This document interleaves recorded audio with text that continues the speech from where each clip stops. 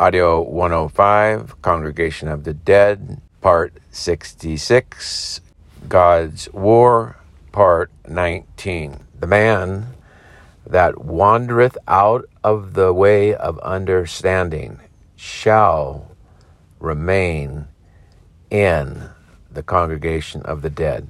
This message is entitled Run to Win, Part 3. And in this message, we will find that both the moralist and the flagrant sinner must be careful not to cross God's imaginary line of no return. The moralist is warned that it is impossible for those who were enlightened and have tasted of the heavenly gift and were made partakers of the Holy Ghost and have tasted of the good word of God and the powers of the world to come, if they shall fall away, to renew them again to repentance. As opposed to the flagrant, profane sinner Esau, who crossed God's imaginary line of no return and was rejected, or he found no place of repentance, though he sought it carefully with tears. None of us as natural man Americans are born into this world knowing whether or not we are one of the elect, nor did Cain or Abel or Esau or Jacob. But though they knew it not, both Abel and Jacob were of the elect. And in this message, we will look in detail into the lives of Jacob and Esau, one of them being elect and one of them not being elect, and the sin of both of them, to remind us natural men Americans, what if God put on display for the whole world our lives as he did Esau and Jacob? How would we fare? Thus, we are encouraged by former Mr. Morality himself to run to win, to be temperate in all things, and to keep under our body and bring it into subjection, lest that by any means, when we have preached to others, we ourselves should be a castaway. And why was the Apostle Paul worried about this? But because though we can have 100% assurance that we are a new creation, our heart is so deceitful that many of us Americans will have thought we were Christians when in reality we were nothing more than an almost Christian. Former Mr. Morality writes, 1 Corinthians chapter 9, verse 26, I, former Mr. Morality, therefore so run, not as uncertainly, so fight I, not as one that beateth the air, but I keep under my body and bring it into subjection, lest by any means when I have preached to others, I myself should be a castaway. Though the Jews' language is Hebrew, the New Testament was written in Koine Greek, for that was the common language of the people at that time. In this verse, former Mr. Morality says, lest I be a castaway. In other scriptures, the Greek word for castaway is translated as reprobate. For example, former Mr. Morality writes in 2 Corinthians chapter 13, verse 5, I command you, examine yourselves. He's talking to his brethren in Corinth. I command you, examine yourselves whether ye be in the faith. Prove your own selves. Know ye not your own selves? Not what somebody else has told you, but know ye not your own self from your own experience. Know ye not your own selves, how that Jesus Christ is in you, except ye be a reprobate. That is the same Greek word that is translated castaway in his run to win passage. Now, in this particular passage, examine yourselves whether you be in the faith, prove your own selves, know ye not your own selves, how that Jesus Christ is in you, except you be a reprobate. It is very clear. If Christ does not literally live in you, if his spirit does not literally live in you, you are an almost Christian. You are not a true Christian. You are still a natural man. So in his run to win passage, 1 Corinthians chapter 9, verse 24, know ye not that they which run in a race run all, but one receiveth the prize. So run that ye may obtain. Verse 25, and every man that striveth for the mastery is temperate in all things. Now they do it to obtain a corruptible crown, but we an incorruptible. Verse 26, I therefore run not as uncertainly, so fight I not as one that beateth the air, but, verse 27, I keep under my body and bring it into subjection, lest by any means, when I have preached to others, I myself should be a castaway, an unbeliever. Now, this is very difficult for our fast food free will friends who say once saved, always saved, which is a true statement. Once we are made a new creation, we can't undo it. We cannot become not a new creation. But throughout the scriptures, as we have mentioned many times, the prime example would be Judas himself, who appeared to be a Christian, but in reality was really a reprobate or a castaway. The true Christian is keenly aware of the evil proclivities of his heart and is keenly aware that there are many around him that have deceived themselves into thinking they're Christians, but they are not. Thus, the true Christian knows if he does not keep his foot on the accelerator, as former Mr. Morality says, therefore, so run not as uncertainly, so fight I not with one that beateth the air, but I keep under my body and bring it into subjection, lest by any means, when I have preached to others, I myself should be a castaway. He understood, I keep under my body and bring it into subjection. For what can happen if we don't keep our body under subjection? We learned from the last message that fisherman Peter warned us what can happen. 2 Peter chapter 1, verse 8. For if these things, what things? There were 7 things that we should do to keep under our body and to bring it into subjection. And what were those 7 things? Fisherman Peter writes, chapter 1, this is 2 Peter, verse 5. And besides this, giving all diligence, add to your faith, number 1, virtue, which is moral excellence. And add to your virtue, knowledge. And how do we get knowledge of Jesus Christ? By continually eating of the bread of life, which is the Word of God. And add to your knowledge temperance or self-control. And to temperance, patience. Must wait on God through the believing the promises of God. And to patience, godliness. And this kind of godliness is a godliness that worships Jesus at his footstool, for we are seeing the evil proclivities of our heart, and we are thus in a state of continual repentance over them. And to godliness, brotherly kindness. And we spoke of Jonathan and David, whose souls were knit together. And to brotherly kindness, charity. And that's the Greek word agape. When we experience the love of Jesus Christ, that love will translate into not only loving other believers, but it will make us want to help the impoverished, the widows, the fatherless, the poor, those that are cast out. Again, if these 7 things be in you. What is going to happen?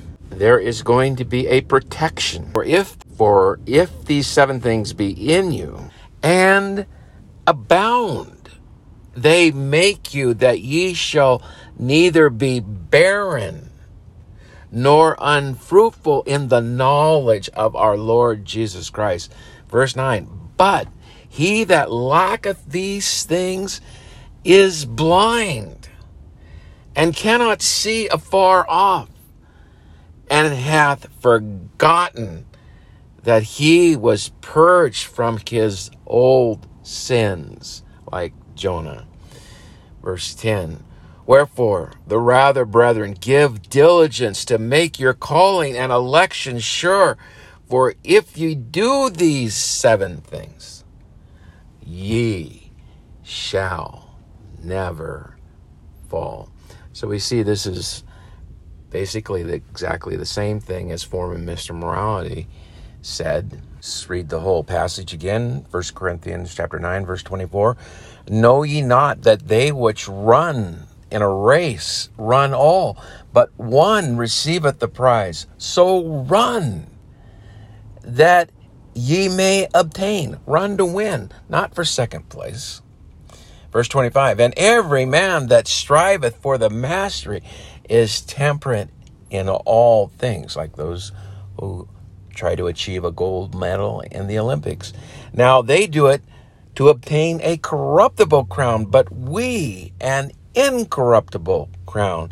Verse 26, I therefore so run, not as uncertainly, so fight I, not as one that beateth the air.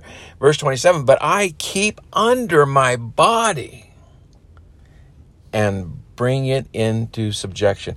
And Fisherman Peter told us how to keep our body in subjection, lest that by any means, when I have preached to others, I myself should be a castaway. Now, Judas most likely started out believing that he was a true believer.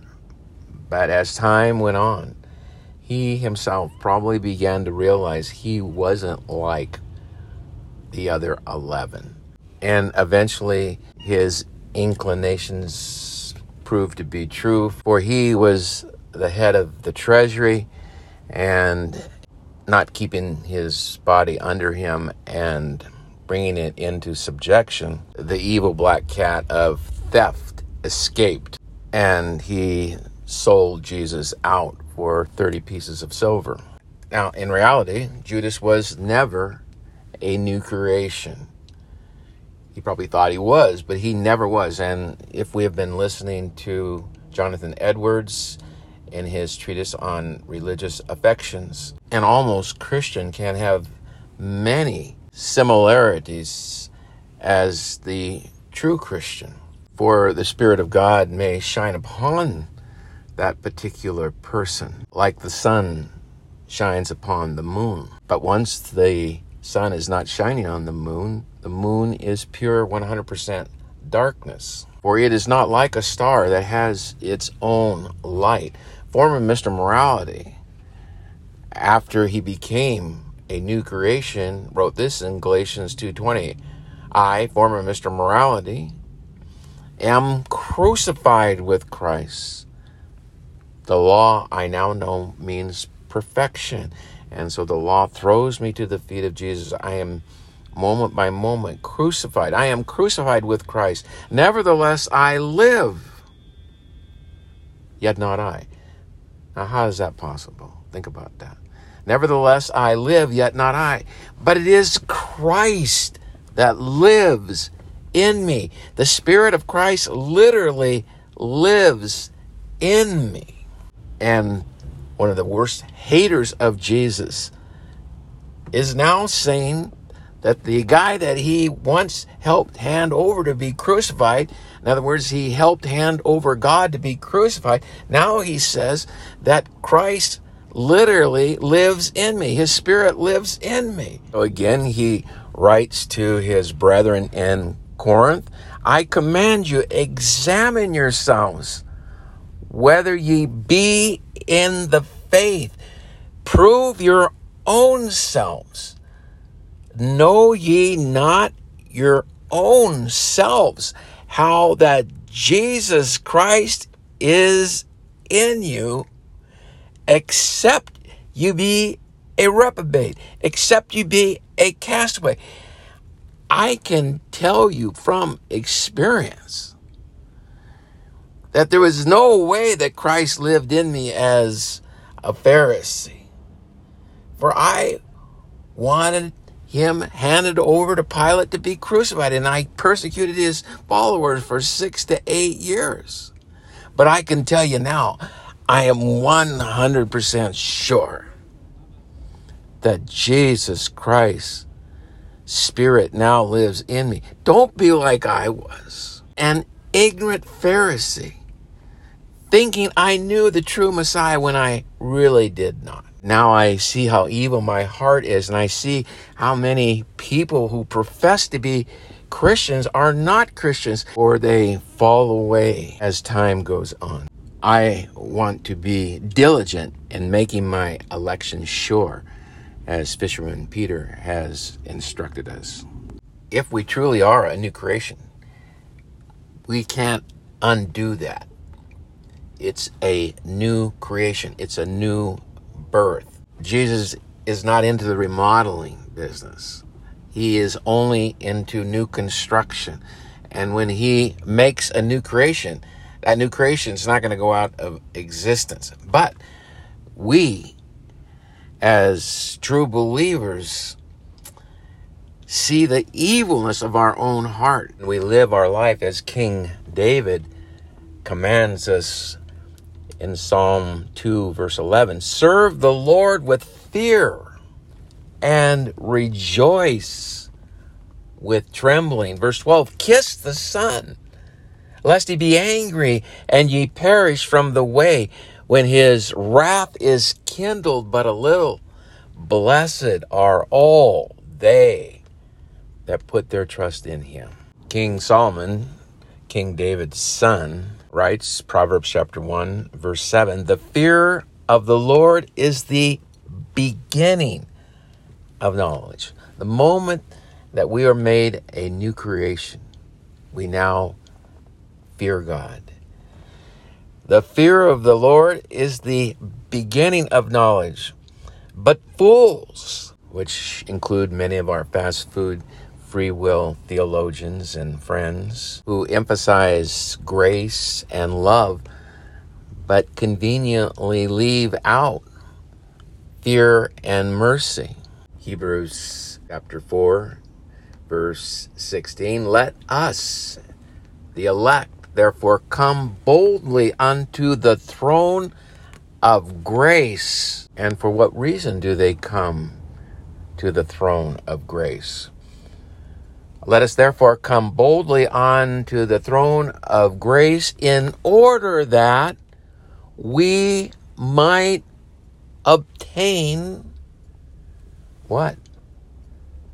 Why do we come to the throne of grace? That we might obtain mercy and then find grace in time of need. Now, mercy cannot be untied from fear. King David writes, Psalm 103, verse 13, like as a father pitieth his children, the Lord pitieth them that fear him. Verse 14, for he knoweth our frame, he remembereth that we are dust. Verse 15, as for man, his days are as grass, as a flower of the field, so he flourishes. Verse 16, for the wind passeth over it, and it is gone, and the place thereof shall know it no more. Verse 17, but the mercy of the Lord is from everlasting to everlasting upon them that what? Them that fear him, and his righteousness unto the children's children. And what is mercy?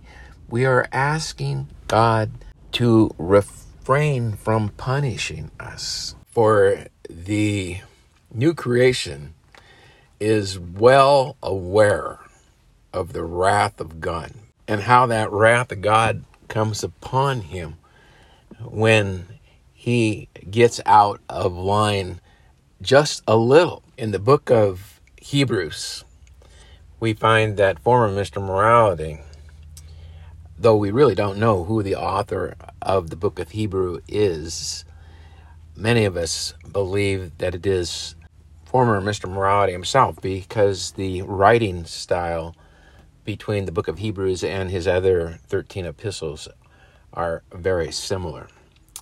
So let's assume that it is former Mr. Morality that wrote the book of Hebrews, chapter 12, verse 3.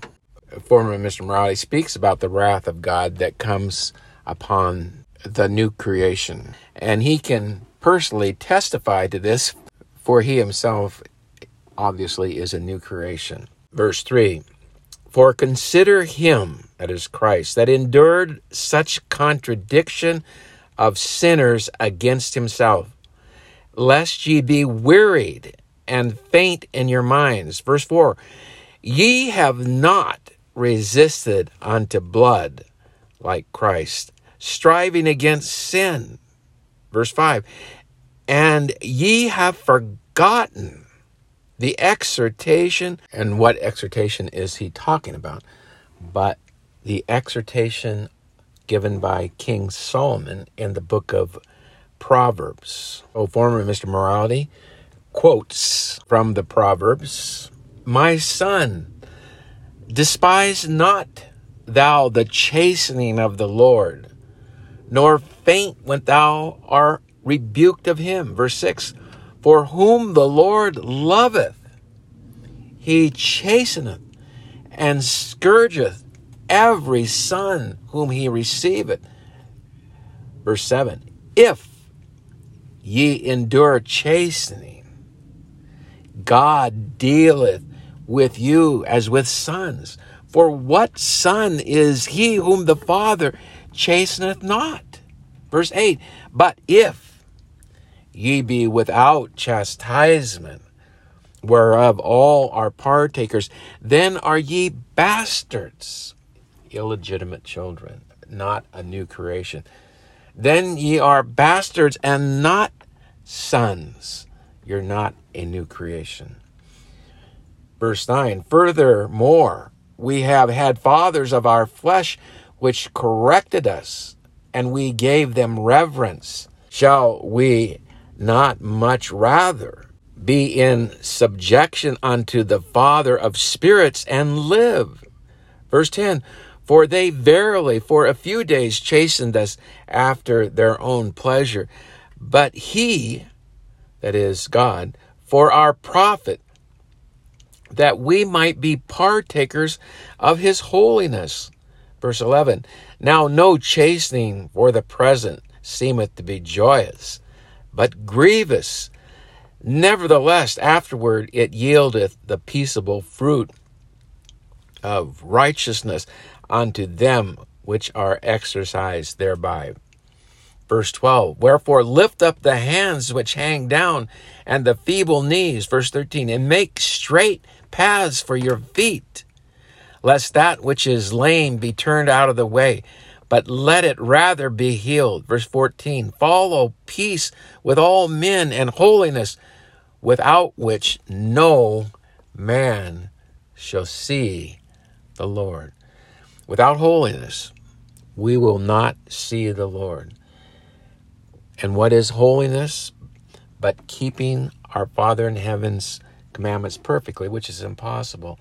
So the only way that we can be holy in God's sight is when the righteousness of God is imputed to us. That is Jesus' fulfillment of the commandments for us, both his passive and active obedience. Verse 14 again, follow peace with all men and holiness, without which no man shall see the Lord. Verse 15.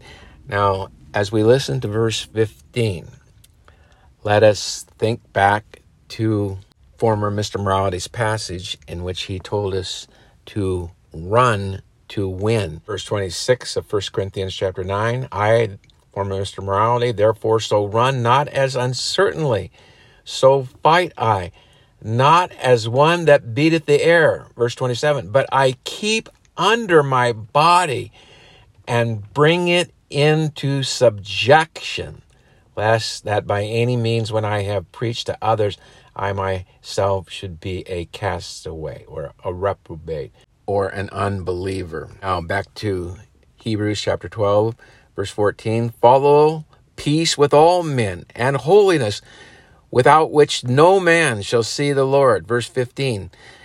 Looking diligently, lest any man fail of the grace of God, lest any root of bitterness springing up trouble you, and thereby many be defiled. And what again did fisherman Peter say? 2 Peter chapter 1, verse 10. Wherefore the rather, brethren, give diligence to make your calling and election sure. For if ye do these things, those 7 things, ye shall never fall. And back to Hebrews chapter 12, verse 15. Looking diligently, lest any man fail of the grace of God, lest any root of bitterness springing up trouble you, and thereby many be defiled. Verse 16, lest there be any fornicator or profane person as Esau, who for one morsel of meat sold his birthright. Now, who was Esau? But he was Abraham's grandson. Abraham's son Isaac and his daughter-in-law Rebekah had twin sons. And one of the sons was Jacob and the other one was Esau. Esau was the oldest, and he was not one of the elect, but Jacob was one of the elect. If we remember back to Adam and Eve, they had 2 sons, Cain and Abel. Abel was one of the elect, and Esau was not one of the elect. Former Mr. Morality writes about this to his brethren in Rome, chapter 9, verse 10. And not only this, but when Rebekah also had conceived by one, even by our father Isaac. Verse 11, for the children, that is, the twin boys, Esau and Jacob, for the children being not yet born, neither having done any good or evil, in order that the purpose of God, not the purpose of man, or not the purpose of God in cooperation with man, but that the purpose of God, exclusively God, but the purpose of God according to election might stand, not of works, but of him that calleth.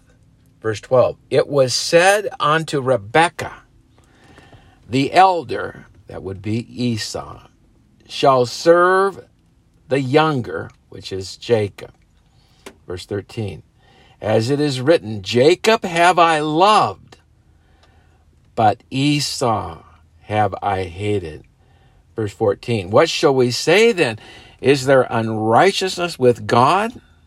God forbid. Verse 15, for he saith unto Moses, I will have mercy on whom I will have mercy, and I will have compassion on whom I will have compassion.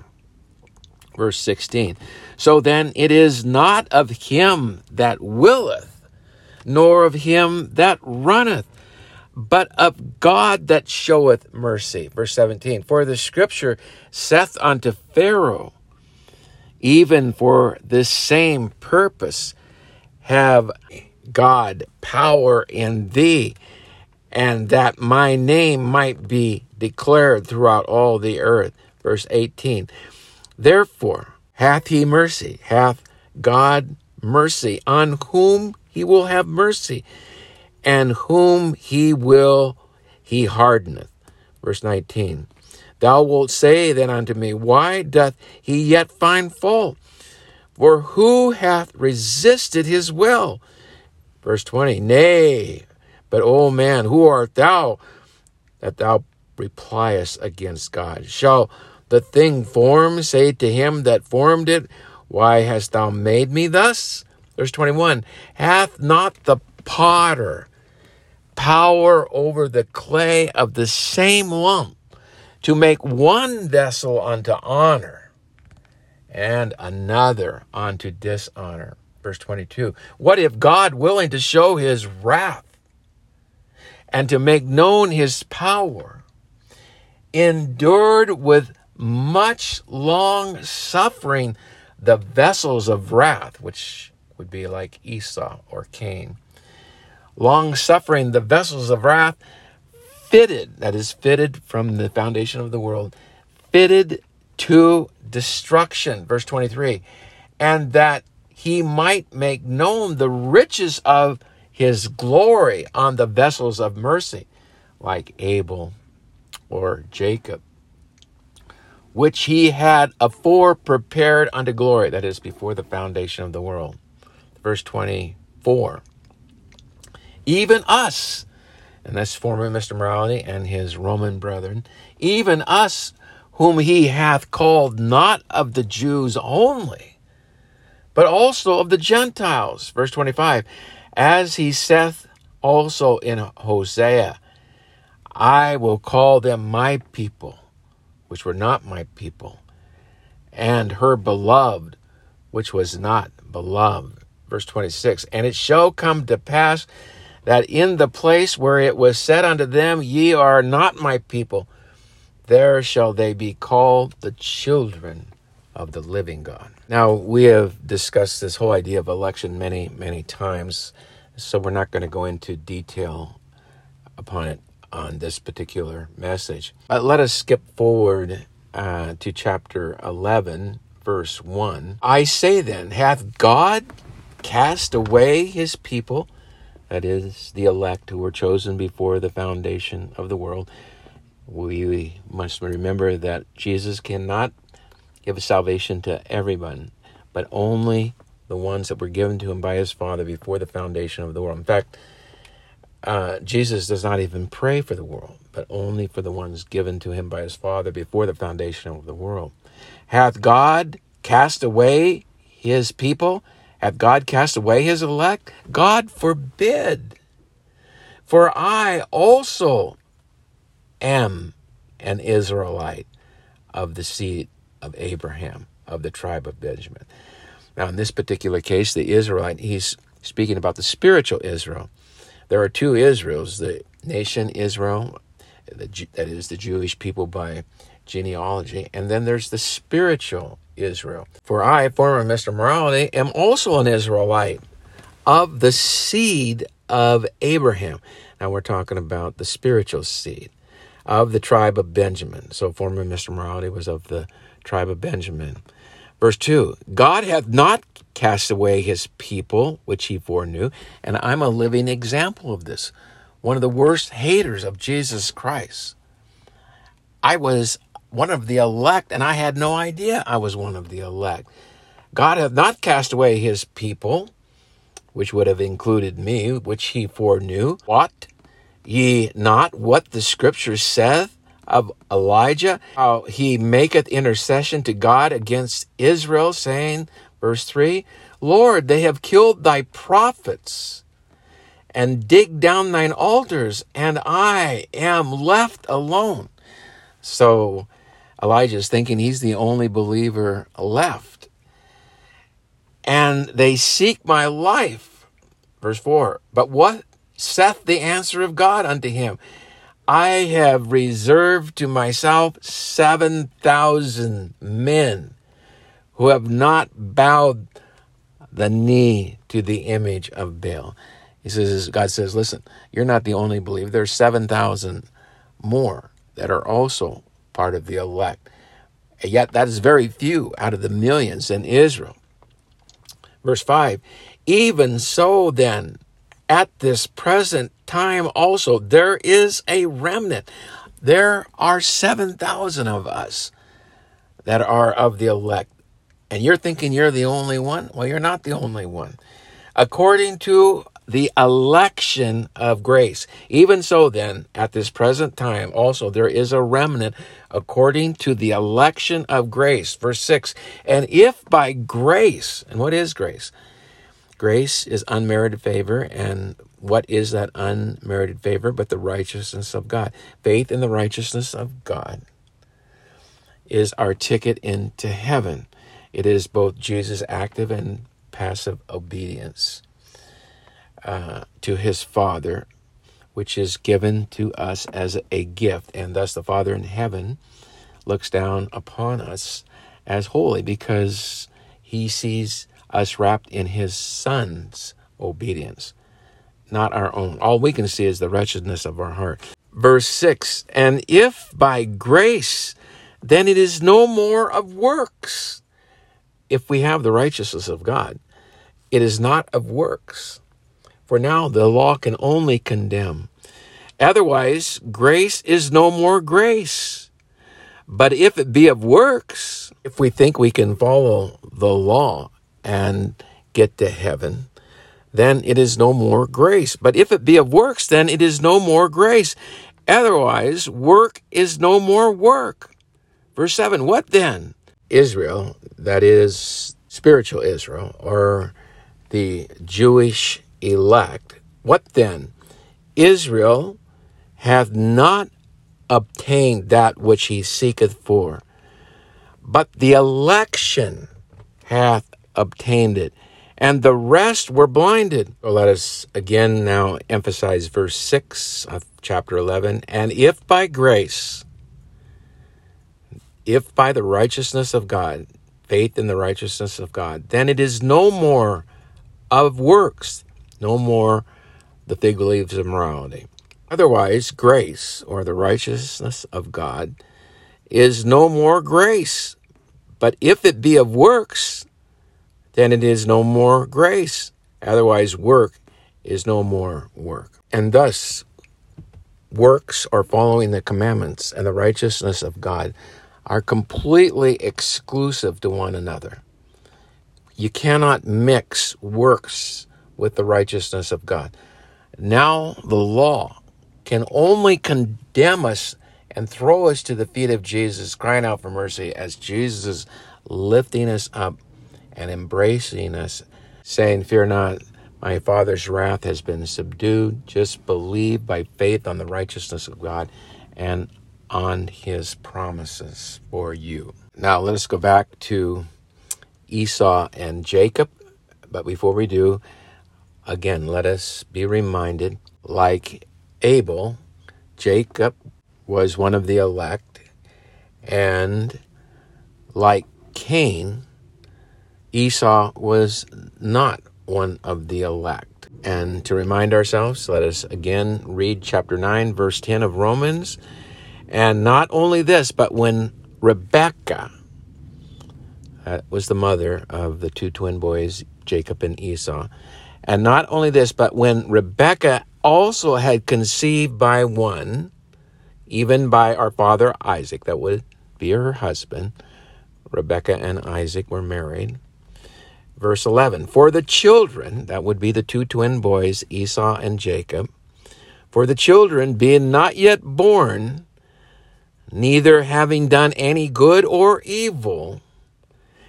Why? That the purpose of God according to election might stand, not of works, but of him that calleth. Verse 12, it was said unto Rebekah, the elder, that would be Esau, shall serve the younger Jacob.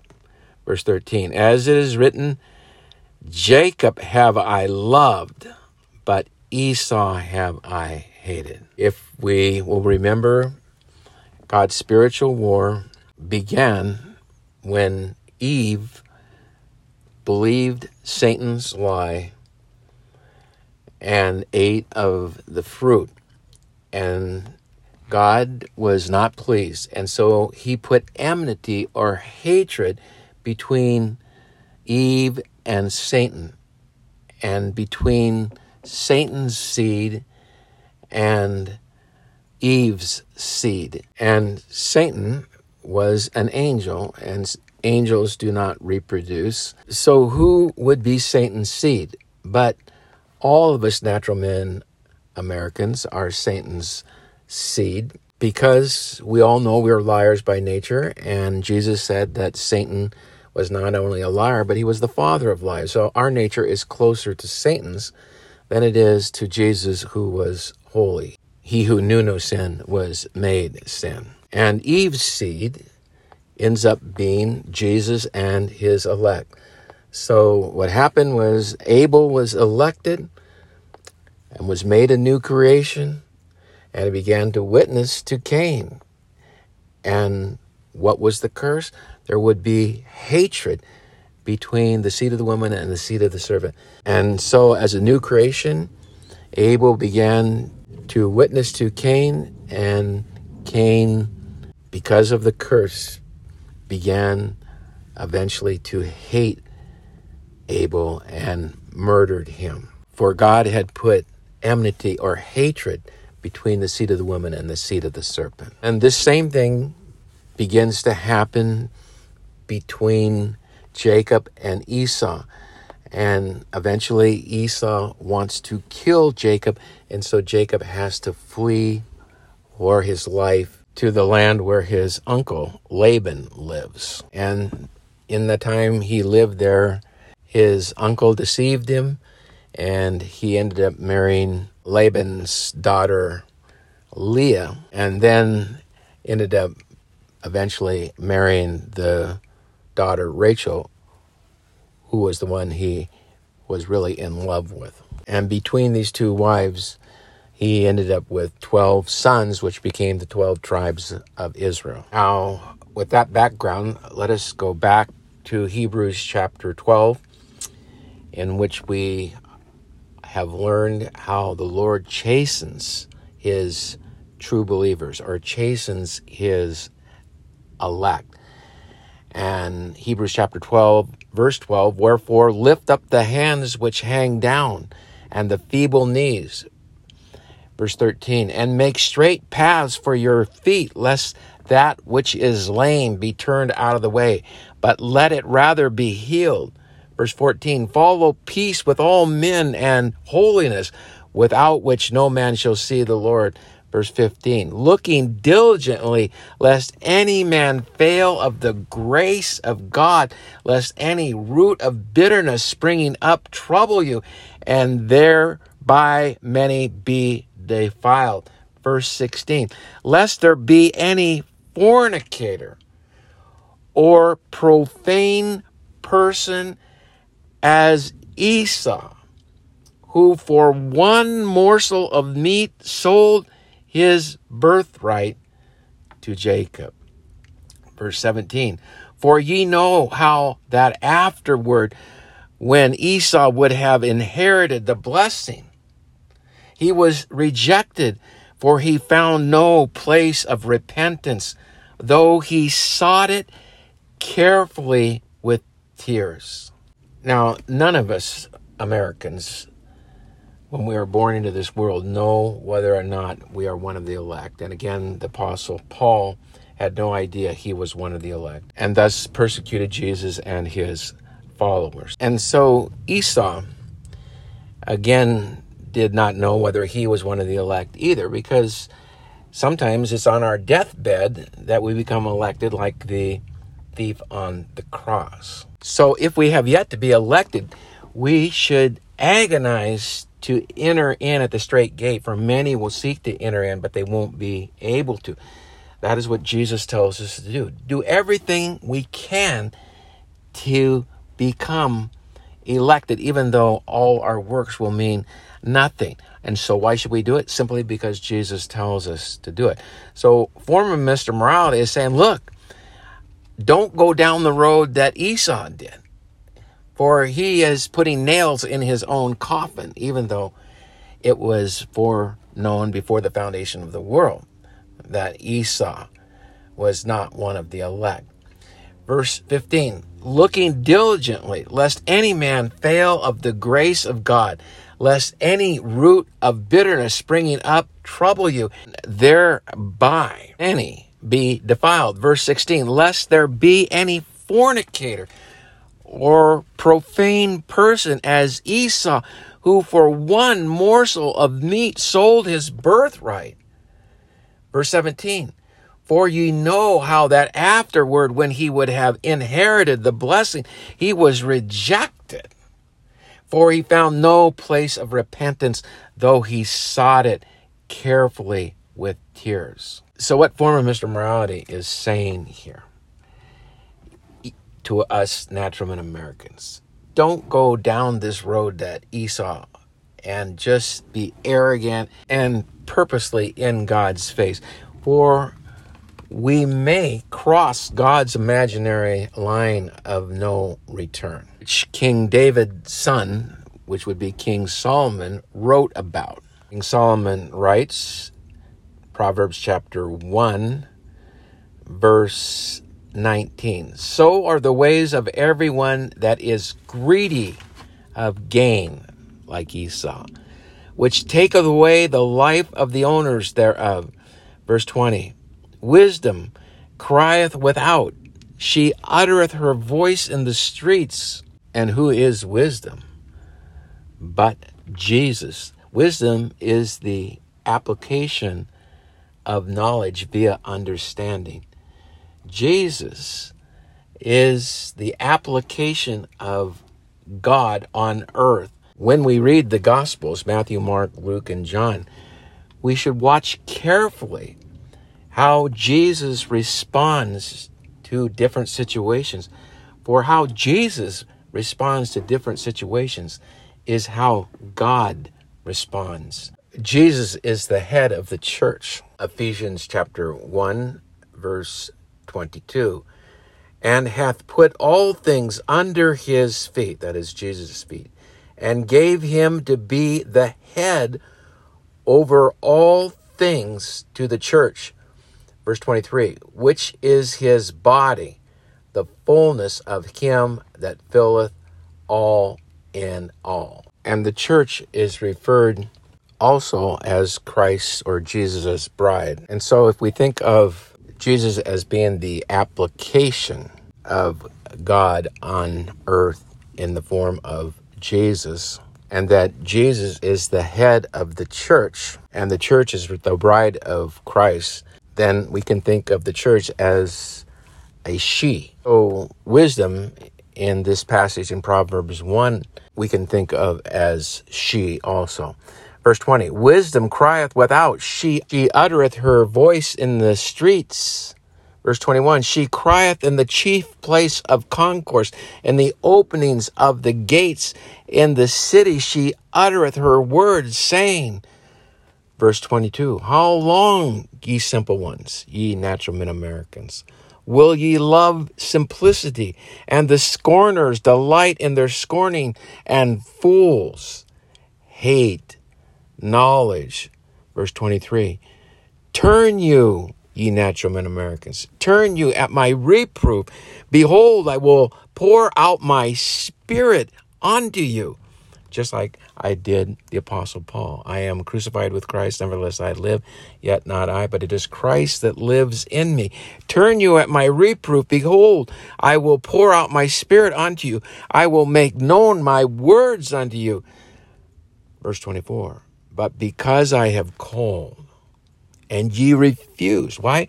Because our nature is in rebellion to God. We are adulterers by nature, envious by nature, liars by nature, murderers by nature, etc., etc. Because I have called and ye refused. I have stretched out my hand and no man regarded. Verse 25, but ye have set at naught all my counsel. just like former Mr. Morality did. And would none of my reproof, verse 26, I also will laugh at your calamity, like I did Esau. I will mock when your fear cometh. Verse 27, when your fear cometh as a desolation, and your destruction cometh as a whirlwind, and distress and anguish cometh upon you. Verse 28, then shall they call upon me, but I will not answer. They will seek me early, but they shall not find me. Verse 29, for that they hated knowledge and did not choose the fear of the Lord. Now let us go back to Hebrews, where former Mr. Morality is speaking about Esau, verse 16, lest there be any fornicator or profane person as Esau, who for one morsel of meat sold his birthright to Jacob. Verse 17, for ye know how that afterward, when Esau would have inherited the blessing, he was rejected, for he found no place of repentance, though he sought it carefully with tears. Now again, let us see how similar that sounds to what King Solomon is writing. Verse 25, but ye have set at naught all my counsel, and with none of my reproof. Verse 26, I also will laugh at your calamity. I will mock when your fear cometh. Verse 27, when your fear cometh as a desolation, and your destruction cometh as a whirlwind, when distress and anguish cometh upon you. Verse 28, then shall they call upon me, but I will not answer. They shall seek me early, but they shall not find me. Verse 29, for that they hated knowledge, because they have a nature that is in defiance to God. They shall call upon me, but I will not answer. They shall seek me early, but they shall not find me. Verse 29, for that they hated knowledge and did not choose the fear of the Lord. Verse 30, they would none of my counsel. They despised all my reproof. Therefore shall they eat of the fruit of their own way, and be filled with their own devices. Verse 32, for the turning away of the simple shall slay them, and the prosperity of fools shall destroy them. Verse 33, but whosoever hearkeneth unto me shall dwell safely, and shall be quiet from fear of evil. So Esau was not elected, but Jacob was. But remember that Esau did not know whether or not he was one of the elect or not. And thus, what former Mr. Morality is trying to tell us, that all of us, natural-born Americans, because we do not know whether or not we're one of the elect, we should keep our foot on the accelerator and do what Jesus commands, and not be like arrogant Esau or arrogant Cain. But we should do what Jesus commands us to do, even though it doesn't make any sense. Dr. Luke, chapter 13, verse 22. And Jesus went through the cities and villages, teaching, journeying towards Jerusalem. Verse 23, then said one unto Jesus, Lord, are there few that be saved? And Jesus said unto them, verse 24, agonize, keep on agonizing to enter in at the strait gate. For many, I say unto you, will seek to enter in and shall not be able.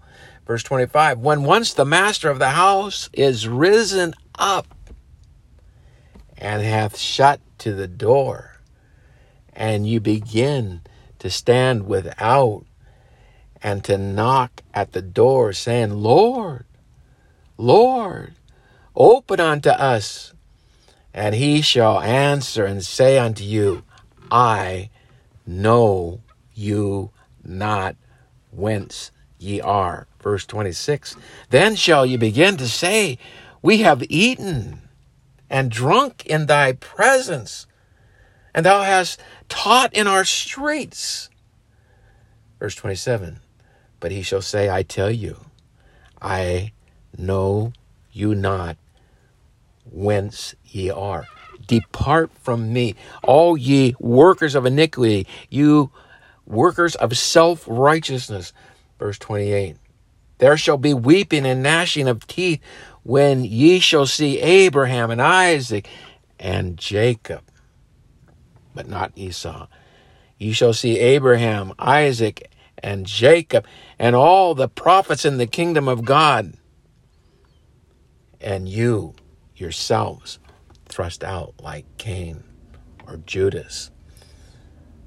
Verse 29, and they shall come from the east and from the west and from the north and from the south, and shall sit down in the kingdom of God. Verse 30, and behold, there are last, which shall be first, like the thief on the cross. And there shall be first, which are last, like Judas, or Esau, or Cain.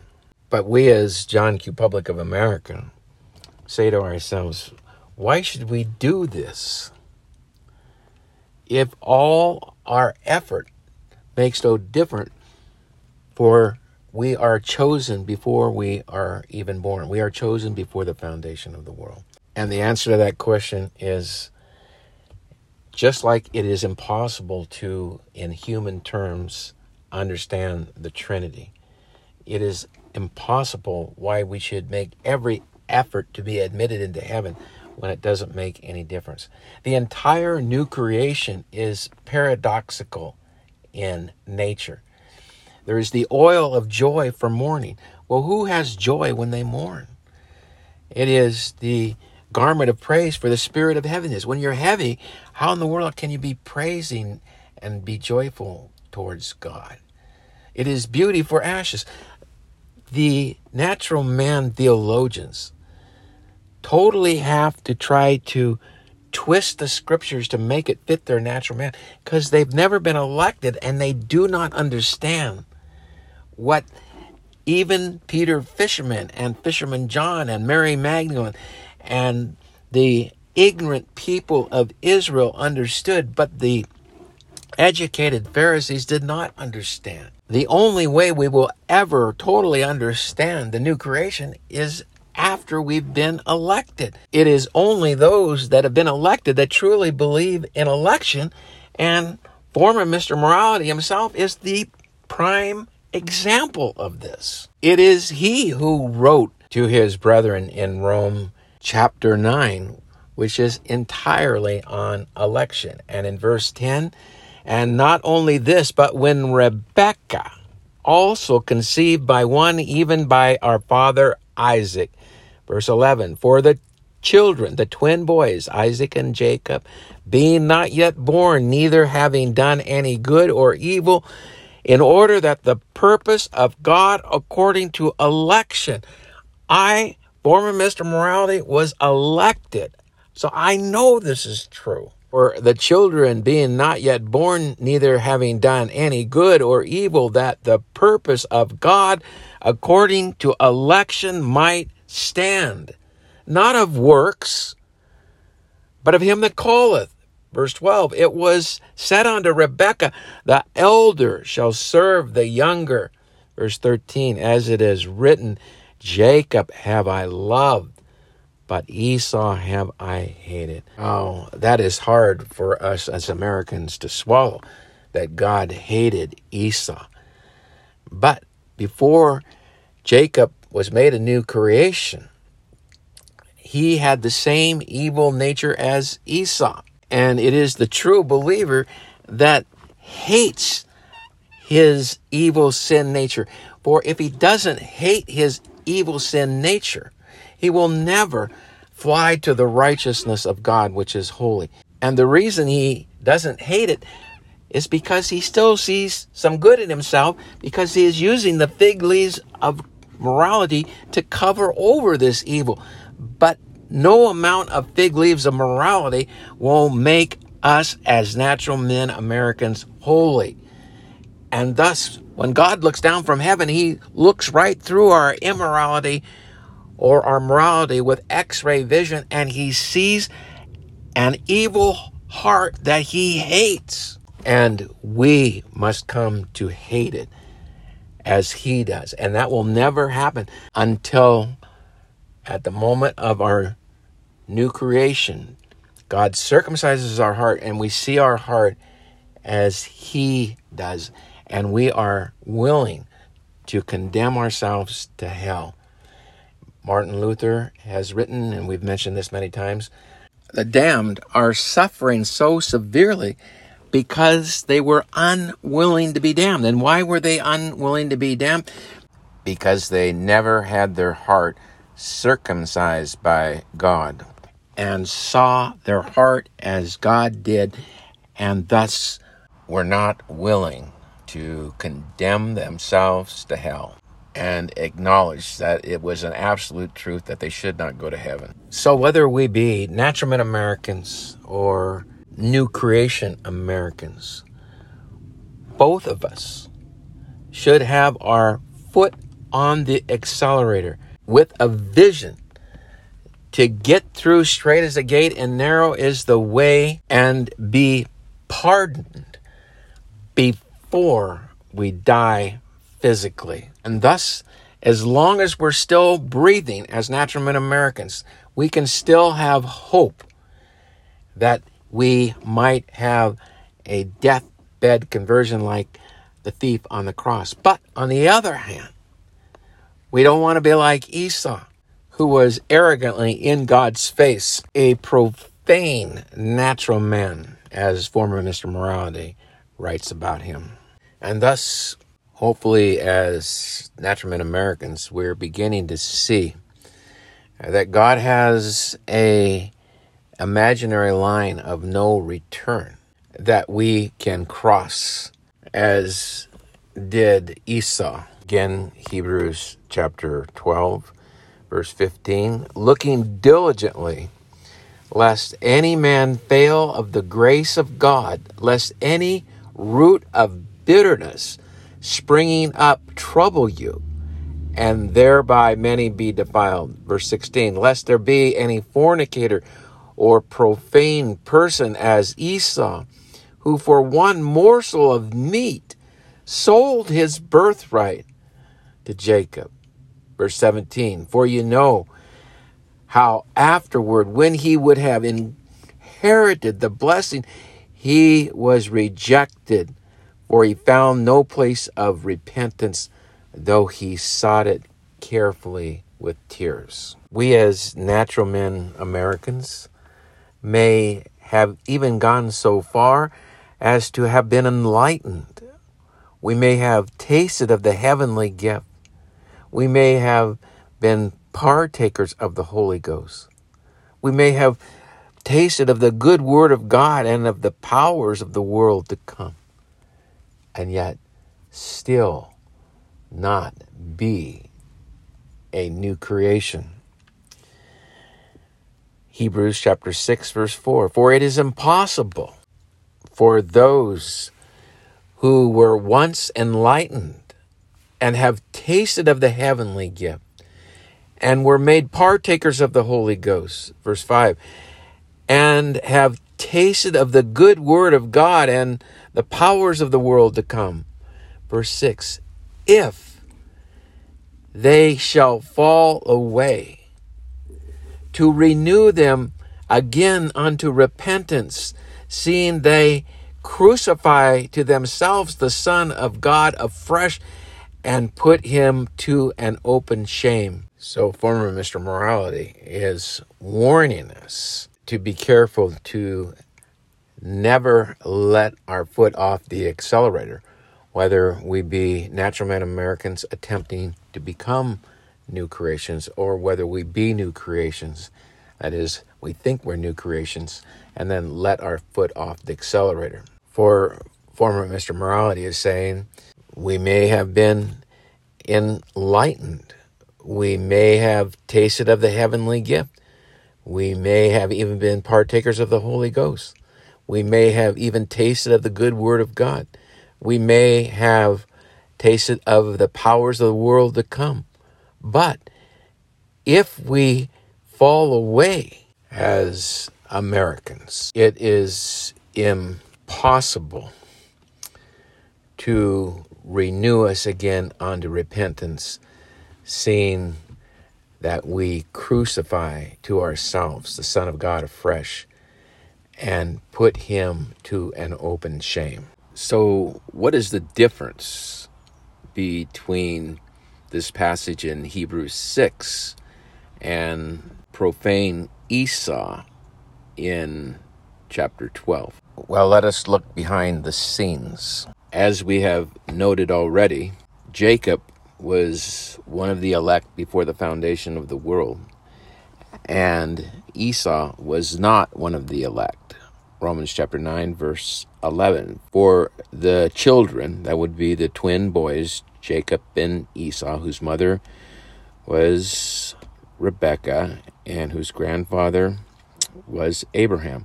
For the children, Jacob and Esau, being not yet born, neither having done any good or evil, that the purpose of God according to election might stand, not of works, but of him that calleth. Verse 12, it was said unto Rebekah, the elder shall serve the younger. The elder was Esau, and the younger was Jacob. Verse 13, as it is written in the Old Testament, Jacob have I loved, but Esau I hated.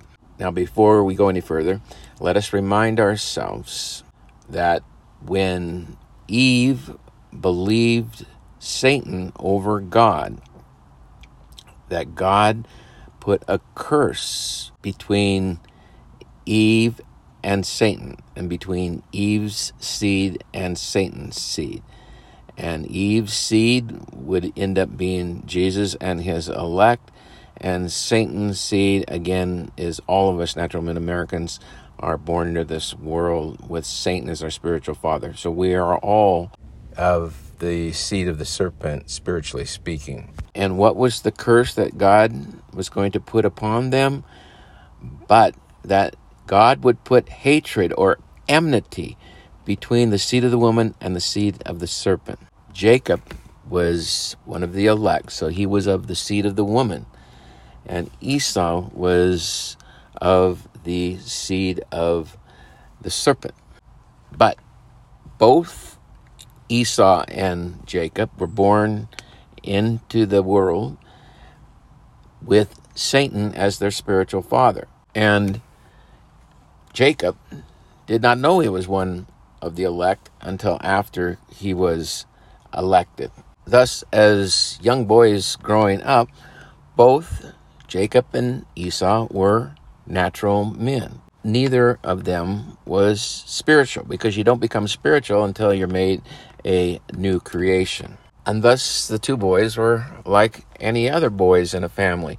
Each of them had their own particular type sin. Jacob was sort of sly and more of a mama's boy, where Esau was rough and tumble and yet arrogant, a man's boy or a man's man. But before the foundation of the world, Jacob was already chosen by his Father in heaven to be given to Jesus in order that Jesus might give him salvation at an unknown place and time, and would be given salvation with absolutely no fingerprints of cooperation upon it. And thus, both Esau and Jacob were in Rebekah's womb at the same time, for they were twins. And they were already in the womb, struggling one against the other. And this continued throughout their youth, with eventually Esau wanting to take out Jacob because Jacob had deceived his father into giving him the blessing as opposed to Esau.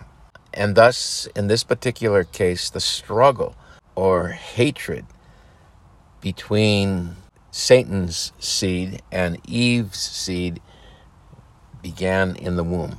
With that backdrop, let us turn to Genesis chapter 25, verse, to get a brief synopsis of Jacob and Esau's birth and childhood. Genesis chapter 25, verse 20. And Isaac was 40 years old when he took Rebekah to wife, the daughter of Bethuel, the Syrian of Padam Aram, the sister to Laban, the Syrian. Verse 21. And Isaac entreated the Lord for his wife, because she was barren. And the Lord was entreated of him. And Rebekah, his wife, conceived. Verse 22. And the children struggled together within her. And Rebekah said, If it be so, why am I thus? And she went to inquire of the Lord. Verse 23. And the Lord said unto Rebekah, 2 nations are in thy womb, and 2 manner of people shall be separated from thy bowels. And the one people shall be stronger than the other people. And the elder, that would be Esau, shall serve the younger Jacob. Verse 24. And when her days to be delivered were fulfilled, behold, there were 2 twins in her womb. Verse 25. And the first came out red, all over like a hairy garment. And they called his name Esau, a man's man. Verse 26. And after that came his brother out, and his hand took hold on Esau's heel, and his name was called Jacob. And Isaac was 80 years old, that would be 60, when she bare them. Verse 27. And the boys grew, and Esau was a cunning hunter, a man of the field, and Jacob was a plain man, dwelling in tents. Verse 28. And Isaac loved Esau, because he did eat of his venison. Esau was a man's man, and therefore his dad loved him because he desired a man's man, like many of us American fathers would like to have. Verse 29. And Jacob sawed pottage, and Esau came from the field, and he was faint. Verse 30. And Esau said to Jacob, Feed me, I pray thee, with that same red pottage, for I am faint. Therefore was his name called Edom. Verse 31. And Jacob said, Sell me this day thy birthright. As we can see here, Jacob was going to take advantage of Esau's arrogance. And so Jacob replies, I will give you the stew if you will sell me your birthright. Now, if Esau sold him his birthright, he was selling him, that is, selling Jacob, the right to be recognized as the firstborn. And the firstborn son inherited the leadership of the family and the judicial authority of his father. Thus, even for Jacob to ask this question to Esau would mean that Jacob understood that Esau acted before he thought, rather than thinking and then acting. Esau wanted his lust fulfilled right now, regardless of the consequences. Verse 30 again. And Esau said to Jacob, feed me, I pray thee, with that same red pottage or stew, for I am faint. Therefore was his name called Edom. Verse 31. And Jacob said, sell me this day thy birthright. Verse 32. And Esau said, behold, I am at the point to die, and what profit shall this birthright do to me? Verse 33. And Jacob said, swear to me this day. And he sware unto Jacob. And Esau sold his birthright unto Jacob.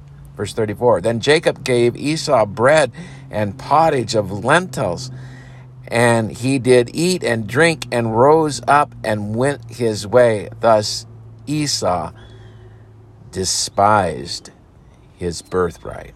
Let us now fast forward to the time period in which Isaac, their father, was going blind, and he was thinking that he was going to die.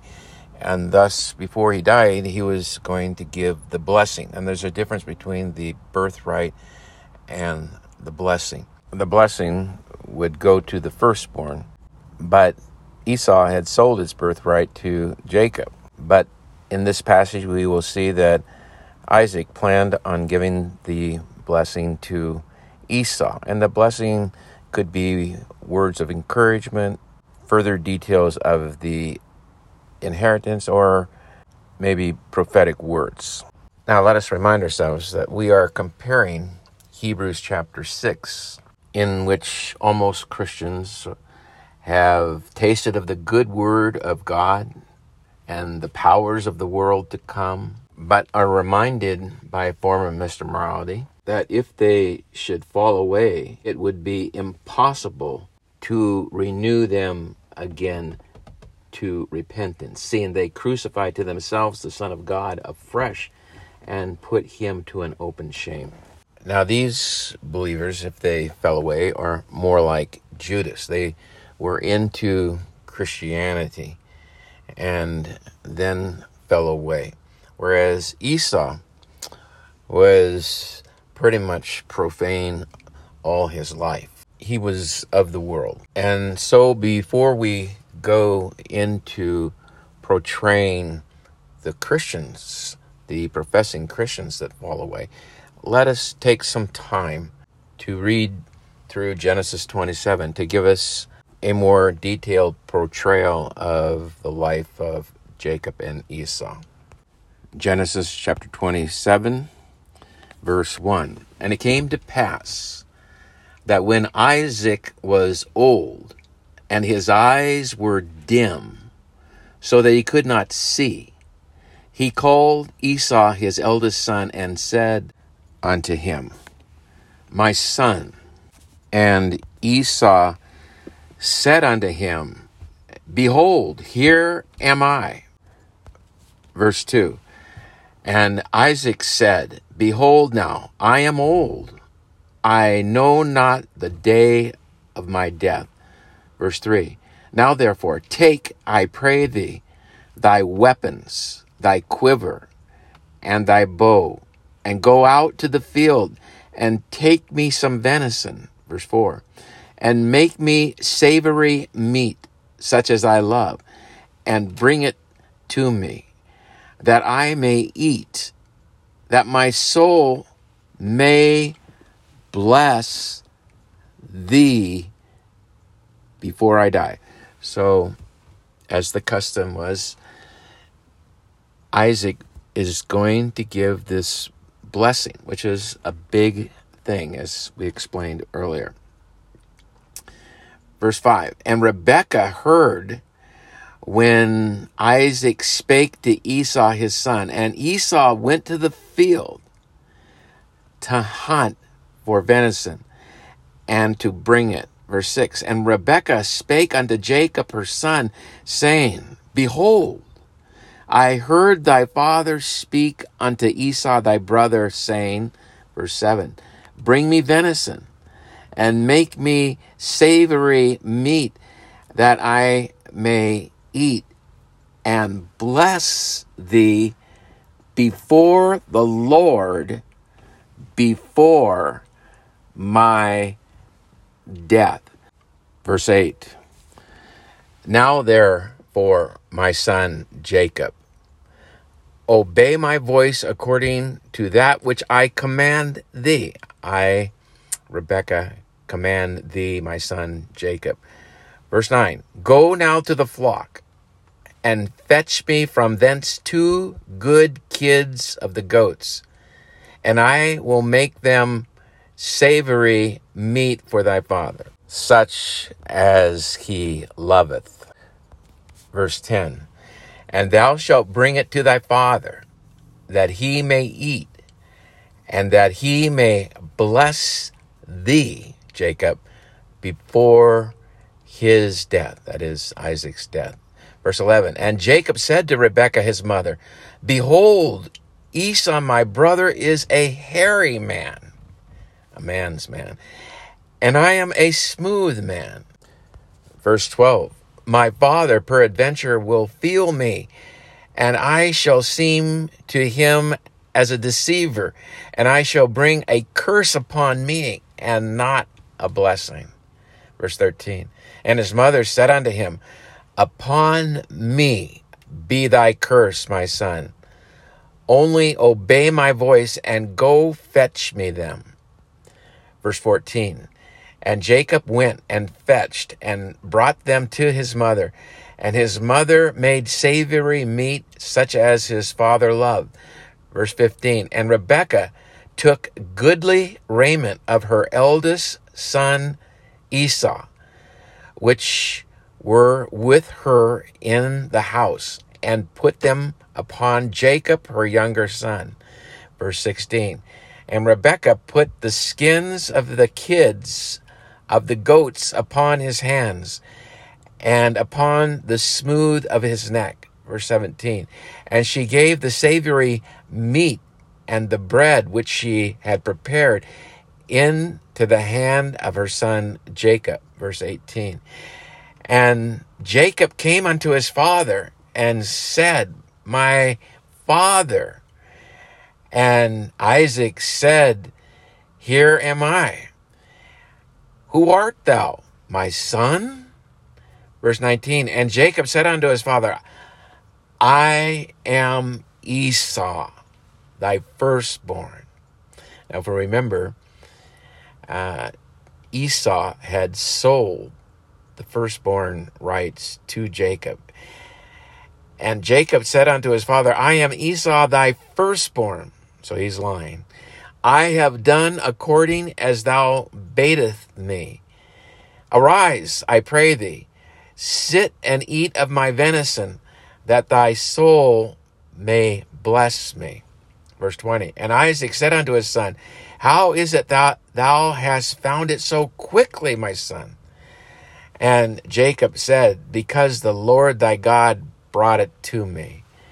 Verse 21, and Isaac said unto Jacob, come near, I pray thee, that I may feel thee, my son, whether thou be my very son Esau or not. Verse 22, and Jacob went near unto Isaac his father, and he felt him, and said, the voice is Jacob's voice, but the hands are the hands of Esau. Verse 23, and Isaac discerned him not, because his hands were hairy, as his brother's Esau's hands were. So Isaac blessed Jacob. Verse 24, and Isaac said, Isaac his father said, art thou my very son Esau? And Jacob said, I am. Verse 25, and Isaac said, bring it near to me, and I will eat of my son's venison, that my soul may bless thee. and he brought it near to him, that is his father Isaac. And Isaac did eat, and he brought him wine, and he drank. Verse 26, and his father Isaac said unto Jacob, come near now and kiss me, my son. Verse 27, and Jacob came near and kissed him. And he smelled the smell of his raiment and blessed him and said, see, the smell of my son is as the smell of a field which the Lord hath blessed. At this point, Isaac is going to bless Jacob, who he thinks is Esau. So this is the blessing that he is going to bestow upon Jacob unknowingly, thinking he's giving it to Esau. Again, see, the smell of my son is the smell of a field which the Lord hath blessed. Verse 28, therefore God give thee, Esau, but it really is Jacob.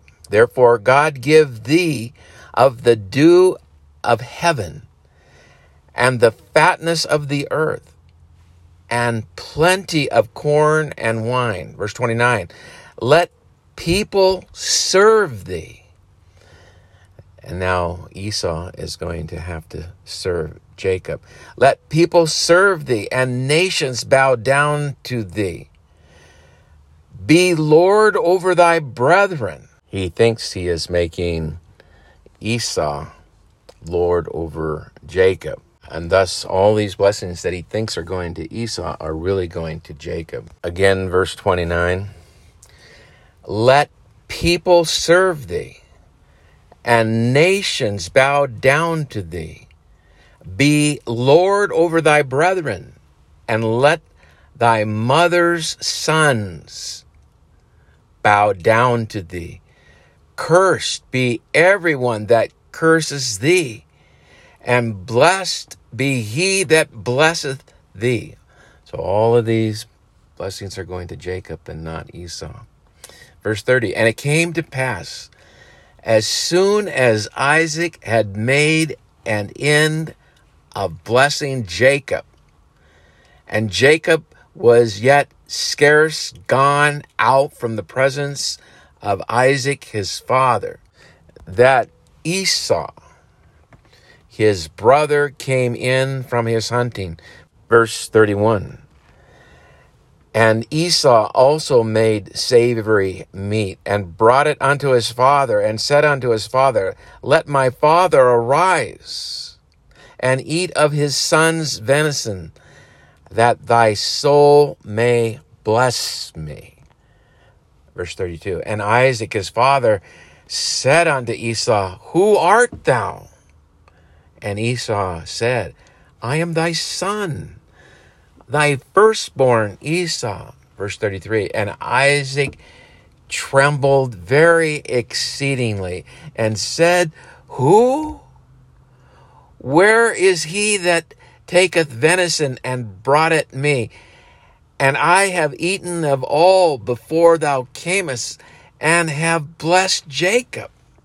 Yea, and Jacob shall be blessed. Verse 34. And when Esau heard the words of his father, he cried with a great and exceeding bitter cry, and said unto his father, bless me, even me also, O my father. Verse 35. And Isaac said, thy brother came with subtlety, and hath taken away thy blessing. Verse 36. And Esau said, is not he rightly named Jacob? For Jacob hath supplanted me these 2 times. He took away my birthright, and behold, now he hath taken away my blessing. And Esau said, Hast thou not reserved a blessing for me? Verse 37. And Isaac answered and said unto Esau, Behold, I have made him thy Lord, and all his brethren have I given to him for servants. And with corn and wine have I sustained him. And what shall I do now unto thee, my son? Verse 38. And Esau said unto his father, Hast thou but one blessing, my father? Bless me, even me also, O my father. And Esau lifted up his voice and wept. Verse 39. And Isaac his father answered him and said unto Esau, Behold, thy dwelling shall be the fatness of the earth, and of the dew of heaven from above. Verse 40. And by thy sword shalt thou live, and shalt serve thy brother. And it shall come to pass, when thou shalt have the dominion, that thou shalt break his yoke from off thy neck. Verse 41. And Esau hated Jacob because of the blessing wherewith his father blessed him. And Esau said unto his heart, The day of mourning for my father are at hand. Then will I slay my brother Jacob. So as Cain desired to kill Abel, so we see here that Esau desired to kill Jacob. And yet, in reality, Jacob is not converted yet. But his mother, experiencing the two brothers struggling in her womb, knows what the Lord had told her. Genesis chapter 25, verse 22. And the children, Esau and Jacob, struggled together within her, that is, their mother Rebekah. And Rebekah said, If it be so, why am I thus? And she went to inquire of the Lord. Verse 23. And the Lord said unto her, 2 nations are in thy womb, and 2 manner of people shall be separated from thy bowels.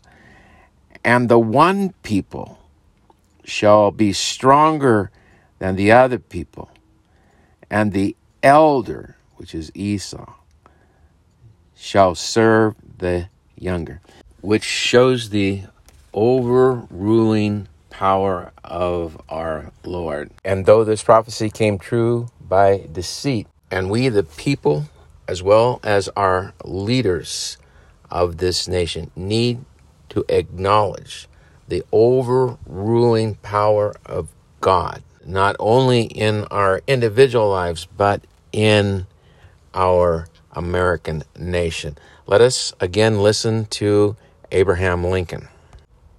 Quote, And whereas it is the duty of nations as well as of men to own their dependence upon the overruling power of God, and to recognize the sublime truth announced in the Holy Scriptures and proven by all history, that those nations only are blessed whose God is the Lord. Abraham Lincoln. Verse 41 again. And Esau hated Jacob because of the blessing wherewith his father blessed him. And Esau said in his heart, The days of mourning for my father are at hand. Then will I slay my brother Jacob. Verse 42. And these words of Esau, her elder son, were told to Rebekah. And Rebekah sent and called Jacob her younger son, and said unto him, Behold, thy brother Esau, as touching thee, doth comfort himself, purposing to kill thee. Verse 43. Now therefore, my son, obey my voice, and arise, flee thou to Laban, my brother, in Haran.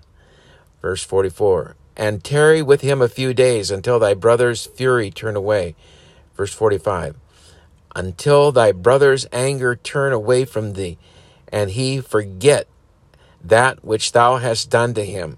Then I will send and fetch thee from thence. Why should I be deprived also of you both in one day? Verse 46. And Rebekah said to Isaac, I am weary of my life because of the daughters of Heth. If Jacob take a wife of the daughters of Heth, such as these which are of the daughters of the land, what good shall my life do me? Esau had taken a wife from the daughters of Heth, and she did not want Jacob taking a wife from the daughters of Heth. And thus Jacob flees to Rebekah's brother's land, which is Paddan Aram.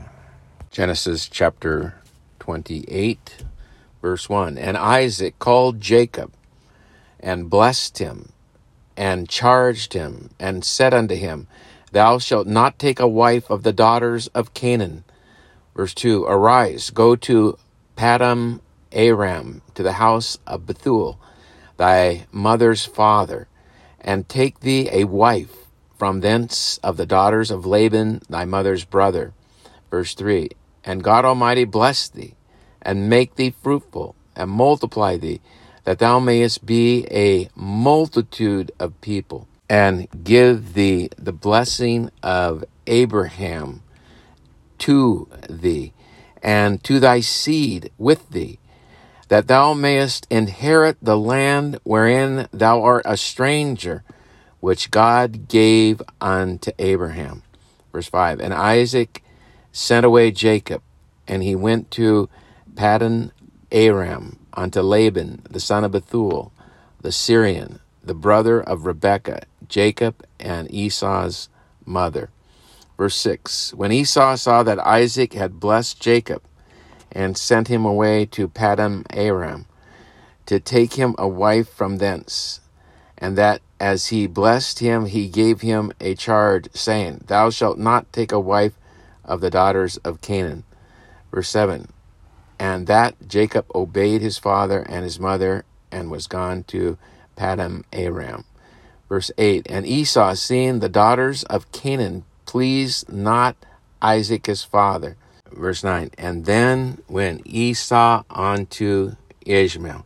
And we remember that Ishmael was Abraham's son through Hagar, and that Ishmael was to be a wild man in the face of every man, but especially the Jews.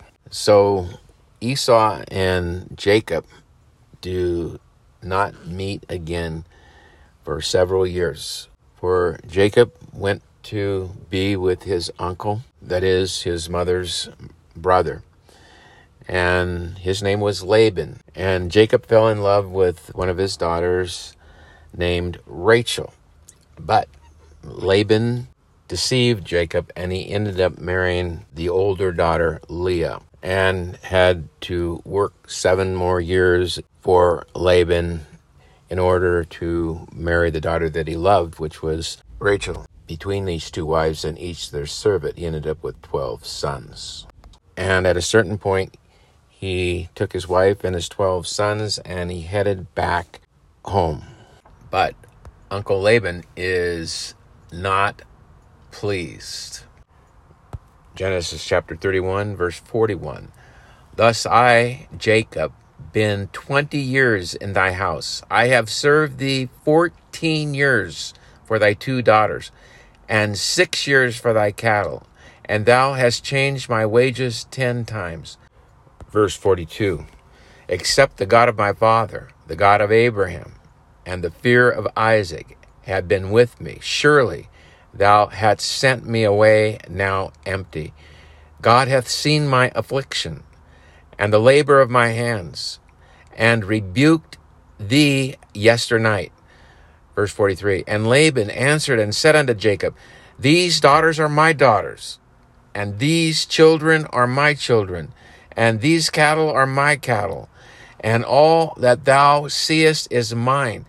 And what can I do this day unto these my daughters, or unto their children, which they have borne? Genesis chapter 32, verse 1. And Jacob went on his way, and the angels of God met him. Verse 6. And the messengers returned to Jacob, saying, We came to thy brother Esau, and also he cometh to meet thee with 400 men with him. Verse 7. Then Jacob was greatly afraid and distressed, and he divided the people that was with him, and the flocks, and the herds, and the camels, into 2 bands. Verse 8. And said, If Esau come to the one company, and smite it, then the other company which is left shall escape. Verse 9. And Jacob said, O God of my father Abraham, and God of my father Isaac, the Lord which saith unto me, Return unto thy country and to thy kindred, and I will deal well with thee. Verse 10. I am not worthy of the least of all the mercies and of all the truth which thou hast showed unto thy servant. For with my staff I passed over this Jordan, and now I am become 2 bands. Verse 11. Deliver me, I pray thee, from the hand of my brother, from the hand of Esau, for I fear him, lest he will come and smite me and the mother with the children. Jacob had been gone for 20 years, and yet Jacob was still afraid of the hatred that Esau might still have towards him. Now, up to this point, Jacob was an almost Christian, but he was not a new creation. His name was still Jacob, but God is going to change that name to Israel after he has made him a new creation. Verse 11 again, Jacob says, Deliver me, I pray thee, from the hand of my brother and from the hand of Esau, for I fear him, lest he will come and smite me and the mother with the children. Verse 12, And thou saidst, he's talking to God, I will surely do thee good, and make thy seed as the sand of the sea, which cannot be numbered for multitude. Verse 13. And he lodged there that same night, and he took of that which came to his hand a present for Esau his brother. Verse 14. 200 she-goats, and 20 he-goats, 200 ewes, and 20 rams. Verse 15. 30 milch camels with their colts, 40 kine, and 10 bulls, 20 she-asses, and 10 foals. Verse 16. And he delivered them into the hand of his servants, every drove by themselves, and said unto his servants, Pass over before me, and put a space betwixt drove and drove. Verse 17. And he commanded the foremost, saying, When Esau, my brother, meeteth thee, and asketh thee, saying, Whose art thou? And whither goest thou? And whose are these before thee? Verse 18. Then thou shalt say, They be thy servant Jacob's. It is a present sent unto my lord Esau. And behold, also, he is behind us. Verse 19. And so commanded he the second and the third, and all that followed the drove, saying, On this manner shall ye speak unto Esau when ye find him. Verse 20. And say ye moreover, Behold, thy servant Jacob is behind us. For he said, I will appease him with the present that goeth before me, and afterward I will see his face. Peradventure he will accept of me. Verse 21, so went the present over before him, and himself lodged that night in the company. Verse 22, and he rose up that night and took 2 wives and his 2 woman servants and his 11 sons and passed over the ford Jabbok. Verse 23, and he took them and sent them over the brook and sent over that he had. Verse 24, and Jacob was left alone, and there wrestled a man with him until the breaking of the day. Now, who might this man be that wrestled with him till the breaking of the day but the pre-incarnate Christ, the second person of the Trinity, in the form of a man, like he would become as Jesus eventually. The pre-incarnate Christ showed up at an unknown time, an unknown day, and an unknown place, just as he does with all of his elect. If we will remember, former Mr. Morality himself helped hand Jesus over to be crucified to the Romans via Pilate, and then for 6 to 8 years persecuted the Christians. In fact, he had a letter from the high priest to go to Damascus to bring more Christians back to Israel to be persecuted. In fact, when former Mr. Morality is on trial for preaching the gospel, he gives his personal testimony as a defense. In Acts 22, verse 1, men, brethren, and fathers, hear ye my defense, which I make now unto you. Verse 2, and when they heard that he spake in the Hebrew tongue to them, they kept the more silence. And he saith, verse 3, I am verily a man which am a Jew, born in Tarsus, a city in Cilicia, yet brought up in this city at the feet of Gamaliel, and taught according to the perfect manner of the law of the fathers, and was zealous towards God, as ye all are this day. Verse 4, and I persecuted this way unto death, binding and delivering into prisons both men and women. Verse 5, as also the high priest doth bear me witness, and all the estate of the elders, from whom also I received letters unto the brethren, and went to Damascus to bring them which were there bound unto Jerusalem for to be punished. Verse 6, and it came to pass that as I made my journey and was come nigh unto Damascus, about noon, suddenly there shone from heaven a great light round about me. Verse 7, and I fell unto the ground and heard a voice saying unto me, Saul, Saul, why persecutest thou me? It is hard for thee to kick against the pricks.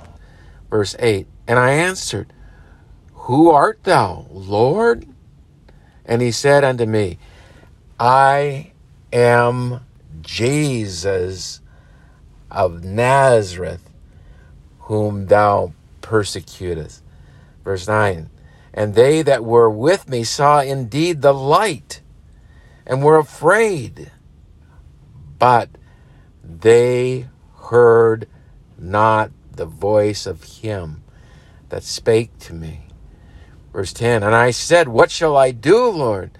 And the Lord said unto me, Arise, and go into Damascus, and there it shall be told of thee of all things which are appointed for thee to do. Verse 11, and when I could not see for the glory of that light, being led by the hand of them that were with me, I came into Damascus. Now, we will notice here that Jesus blinded him. And we will find out that the pre-incarnate Christ is going to cripple Jacob. Let us return to verse 7.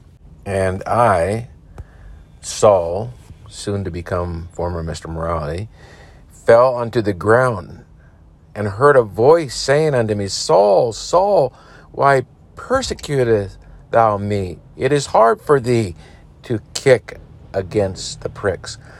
Now, what Jesus was saying to him is that you've been persecuting my Christians for 6 to 8 years. And all the time that you've been persecuting them, they have been preaching the gospel to you. And eventually it was getting to you. And you have finally come to that point to realize how evil your heart is. That if I, in fact, am God, you help hand God over to the Romans via Pilate to be crucified or killed.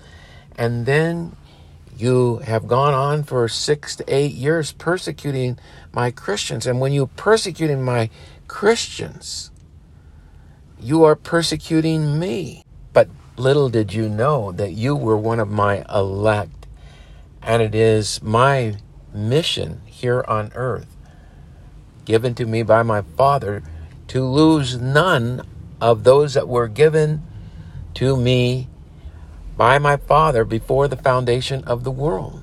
And though you have been one of the greatest enemies of the church, I am here to save you. For you now know that the fountain from which all evil in this world flows is right out of the human heart, right out of your own heart.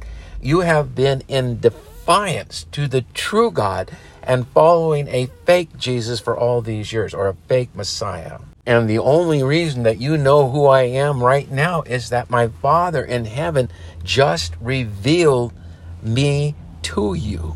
And now you know that I, in fact, am the Lord, the King of Kings, the Lamb of God. And you now, for the first time in your life, understand that your doctrine was a fake doctrine. And now you know the true doctrine, which is, in fact, election. And that your free will doctrine has been, in fact, a fiction.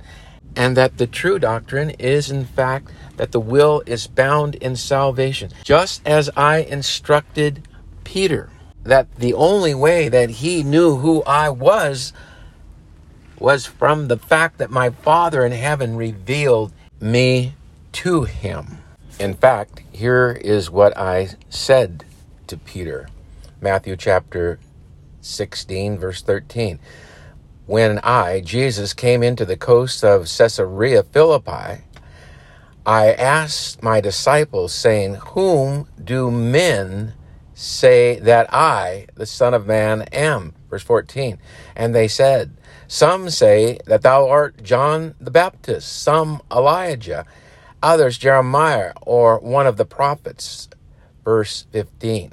And I said unto them, But whom say ye that I am? Verse 16. And Simon Peter answered and said, Thou art Christ, the Son of the living God. And I, Jesus, answered and said unto Peter, Blessed art thou, Simon Bar-Jonah, for flesh and blood hath not revealed it unto thee, but my Father which is in heaven has revealed it unto thee.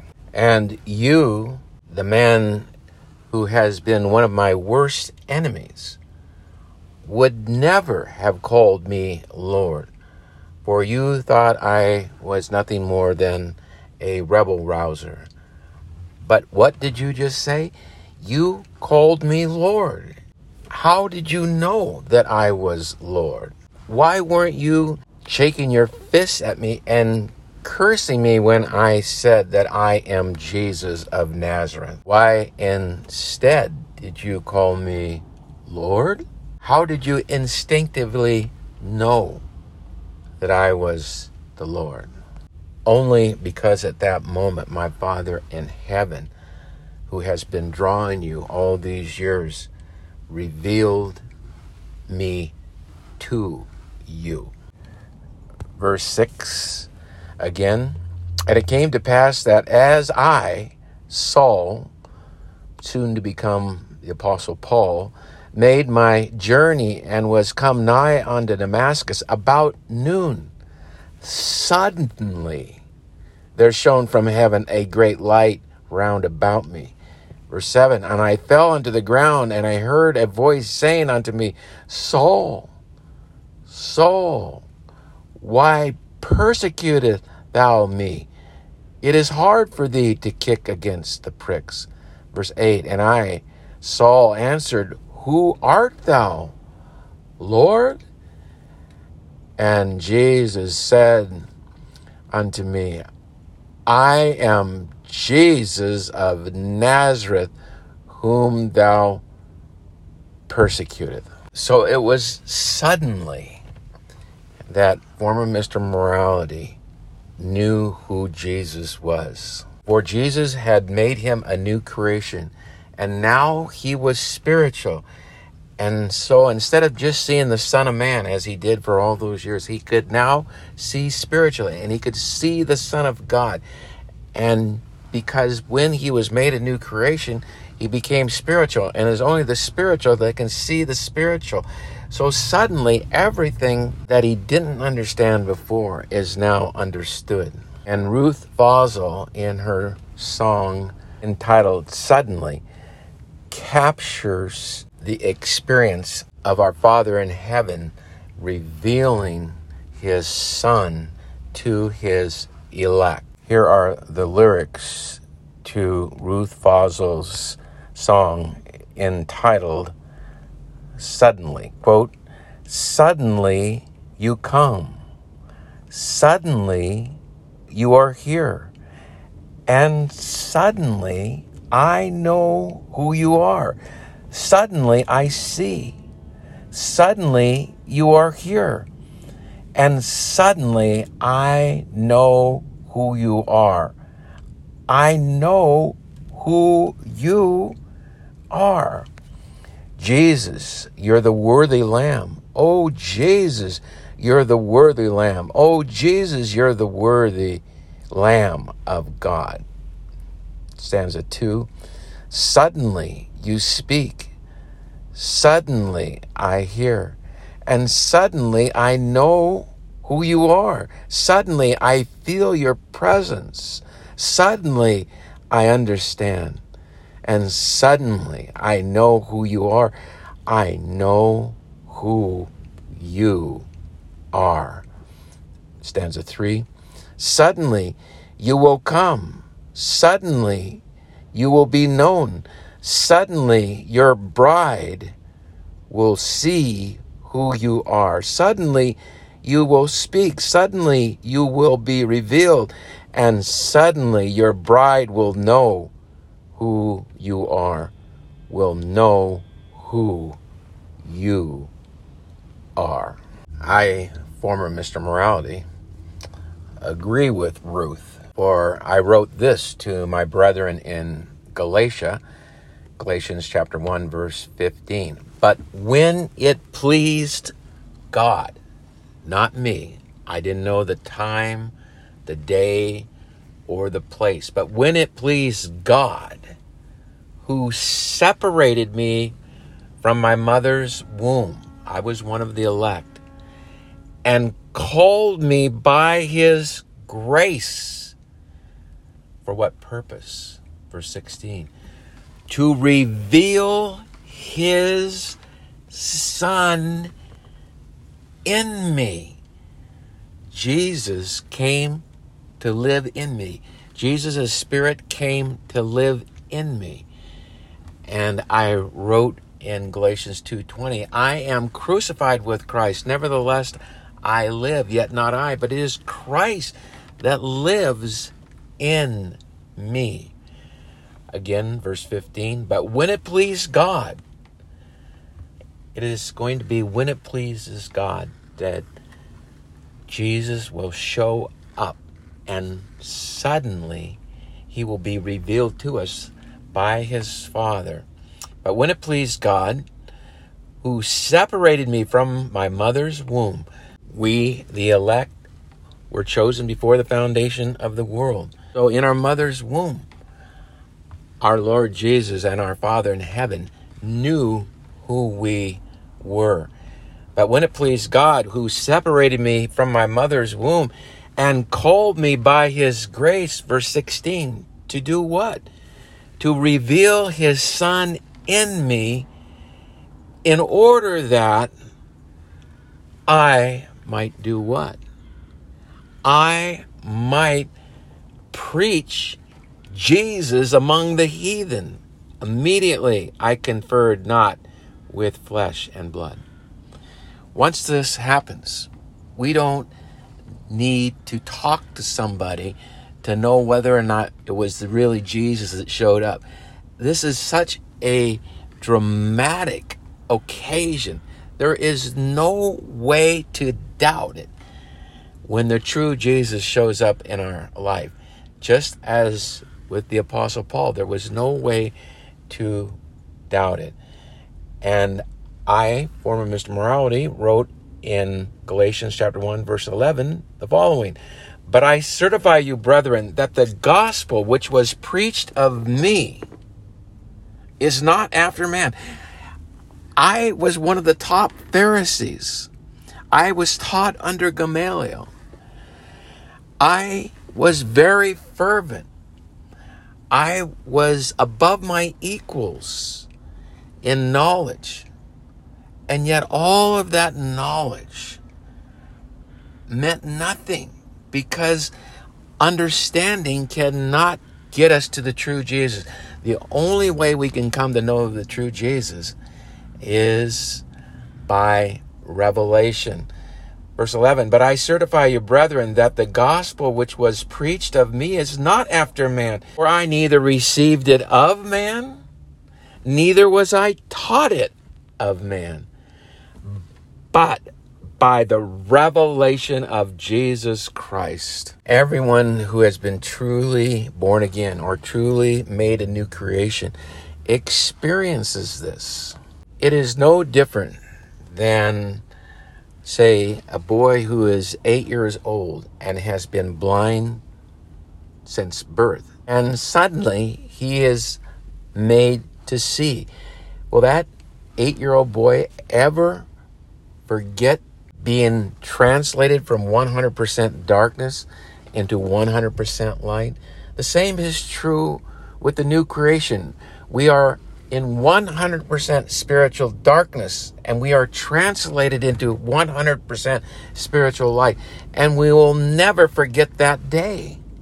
Our fast food free will theologians want to dumb down and play down the new creation. And they want instantaneous conversions, which are simply a tweaking of the natural man. Jesus says it this way in Dr. Luke, verse 36. And Jesus spake also a parable unto them. No man putteth a piece of a new garment upon an old.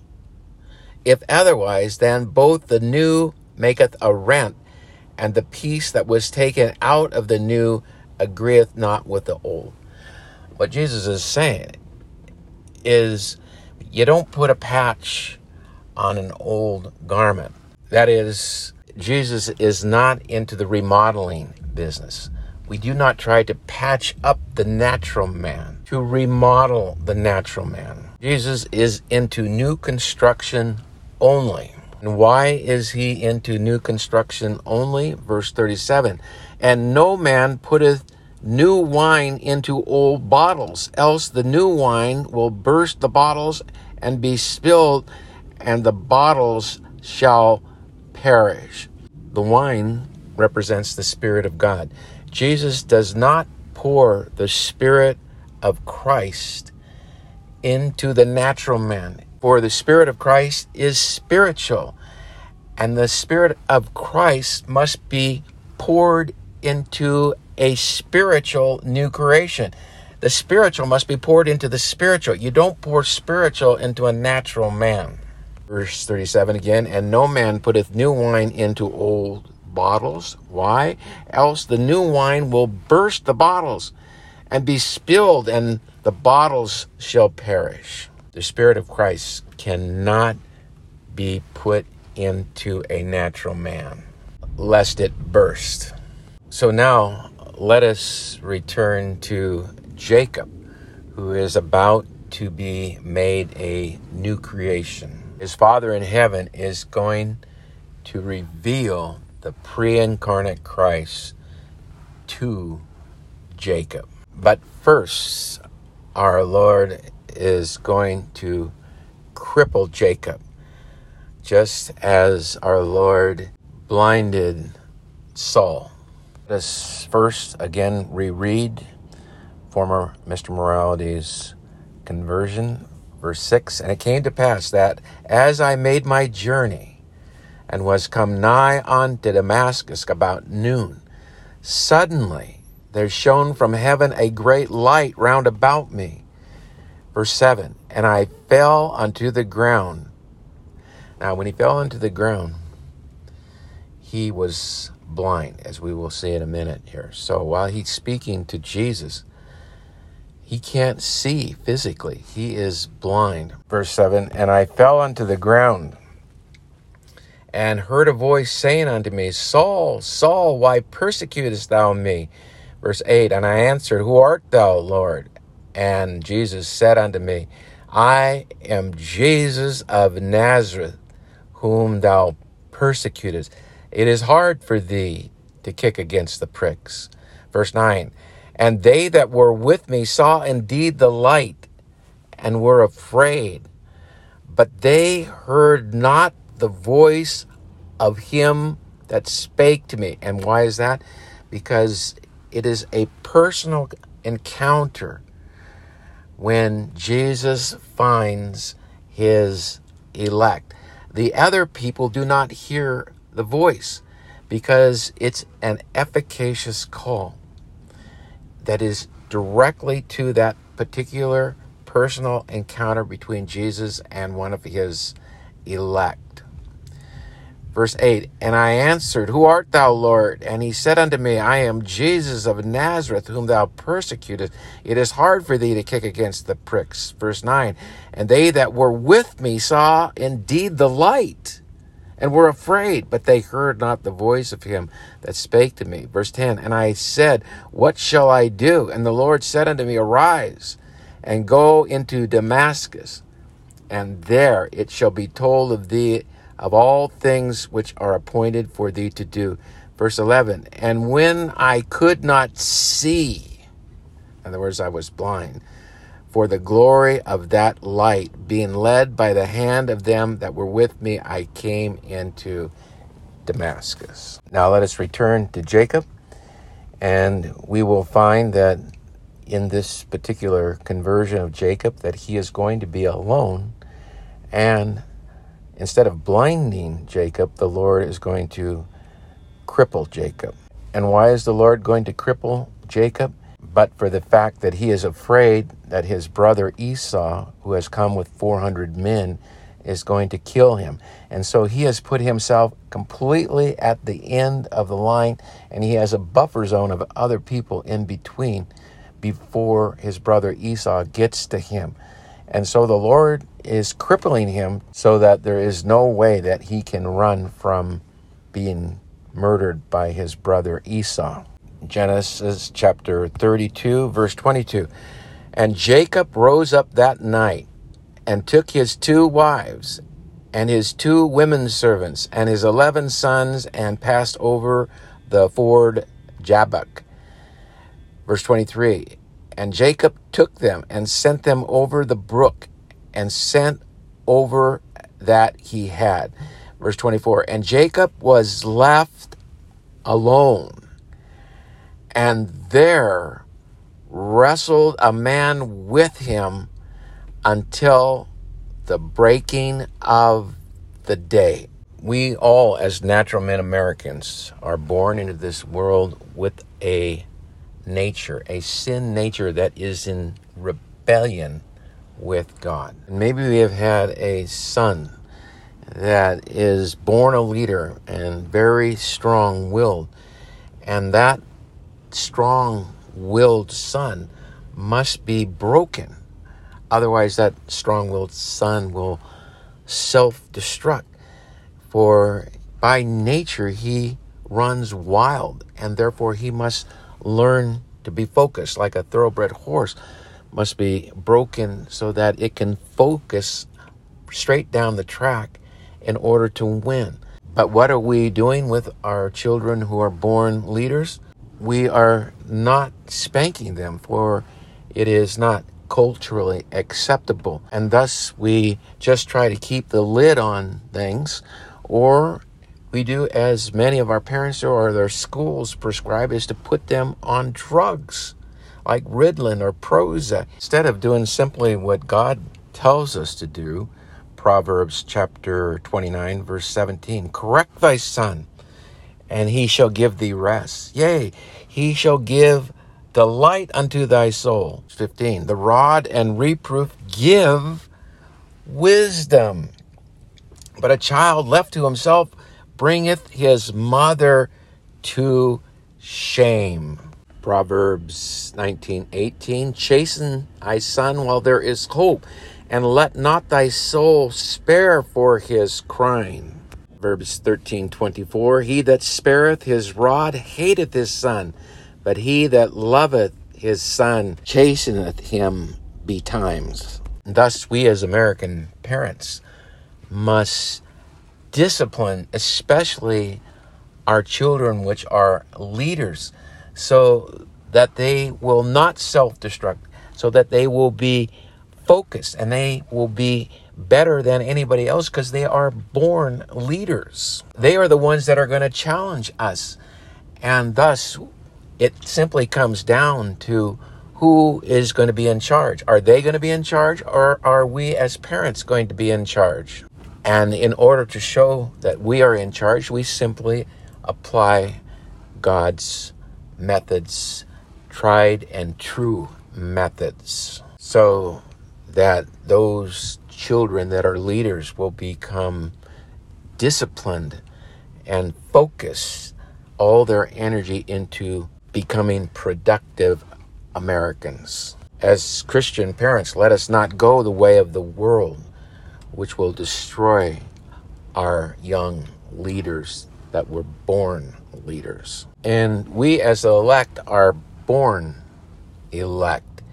And we have a defiant nature towards God, just like all the non-elect.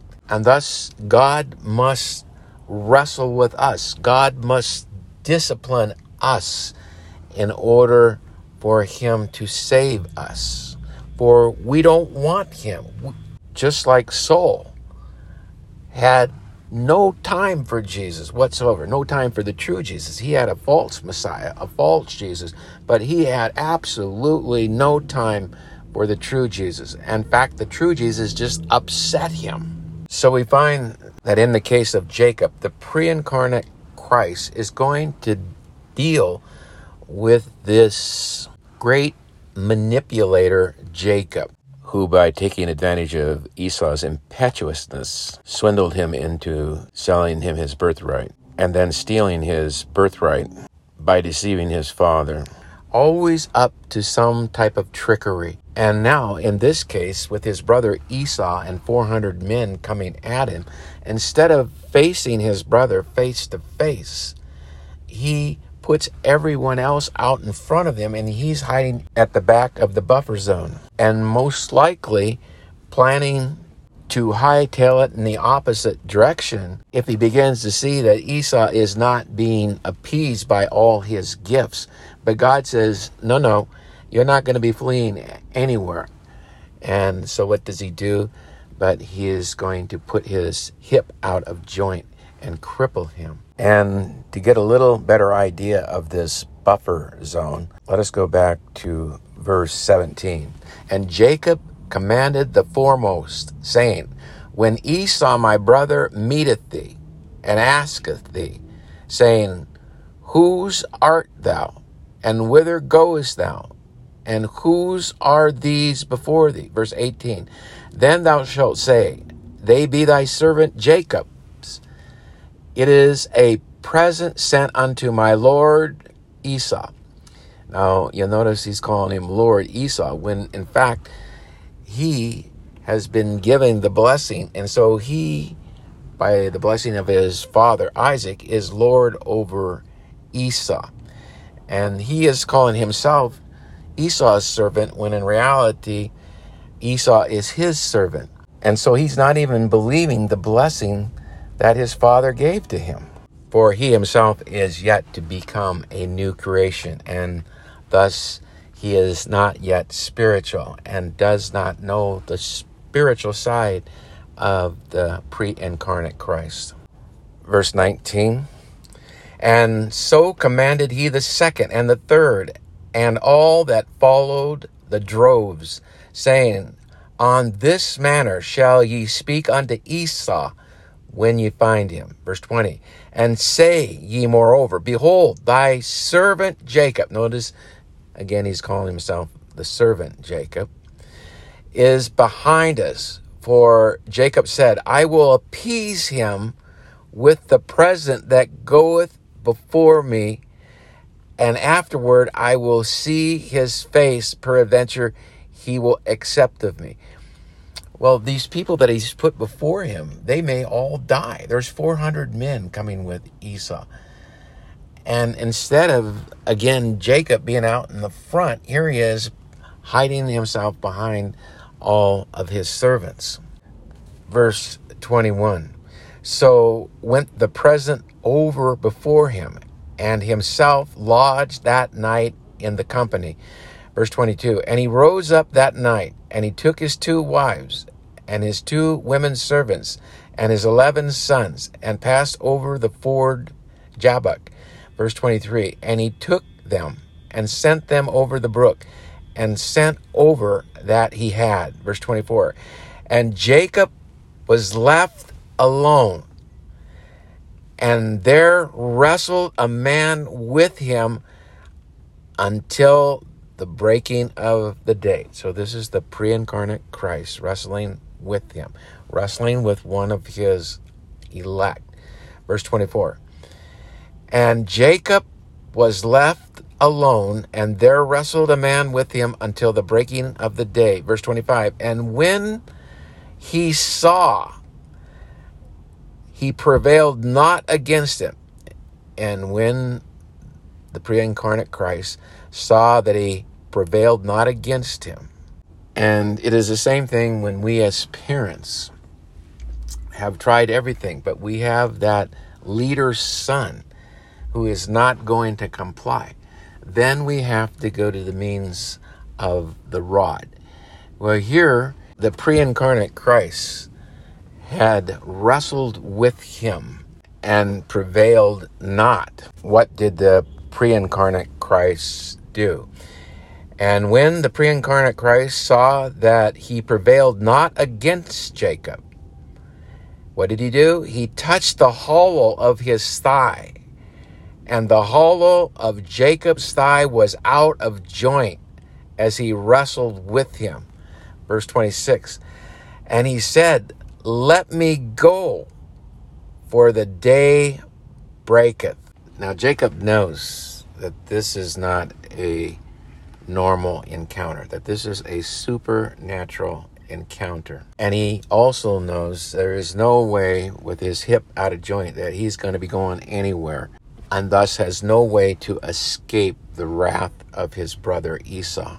And thus he does not want to let the pre-incarnate Christ go. He holds on to him with all his might, knowing that if the pre-incarnate Christ believes that he probably is going to be murdered by his brother Esau. And now that he has Jacob's attention, what do we think that the pre-incarnate Christ is going to do unto Jacob? What is he going to say to Jacob at this point? Now, those of us who have listened to the message upon the woman at the well know precisely probably what Jesus is going to do. If we remember, Jesus went out of his way to go to Samaria, for he knew one of his elect was going to be there, who is known as the woman at the well. And Jesus' Father is going to reveal Jesus to this woman. So let's take a few excerpts from this passage to remind us what happened. On chapter 4, verse 7, there cometh a woman of Samaria to draw water. Jesus saith unto her, Give me to drink. Verse 9, Then saith the woman of Samaria unto him, How is it that thou, being a Jew, askest drink of me, which am a woman of Samaria? For the Jews have no dealings with the Samaritans. Verse 10, Jesus answered and said unto her, If thou knewest the gift of God, which is the righteousness of God, and who it is that saith unto thee, Give me to drink. I am God. I am the pre-incarnate Christ who became Jesus. And who it is that saith unto thee, Give me to drink, thou would have asked of him, and he would have given thee living water. Now, why living water? Was former Mr. Morality has written, I am crucified with Christ, nevertheless I live, yet not I, but it is Christ that lives in me. The living water, Christ's Spirit, lives in the elect, and it is bubbling up, bubbling over with love. Verse 11, the woman saith unto him, Sir, thou hast nothing to draw with, and the well is deep. From whence then hast thou that living water? Verse 12, Art thou greater than our father Jacob, which gave us the well, and drank thereof himself, and his children, and his cattle? Verse 13, Jesus answered and said unto her, Whosoever drinketh of this water shall thirst again. Verse 14, But whosoever drinketh of the water that I shall give him shall never thirst, but the water that I shall give him shall be in him a well of water springing up into everlasting life. That is because my Spirit will come to live in you. Verse 15, the woman saith unto her, Sir, give me this water that I thirst not, neither come hither to draw. Verse 16, Jesus saith unto her. Now, what is Jesus going to do here?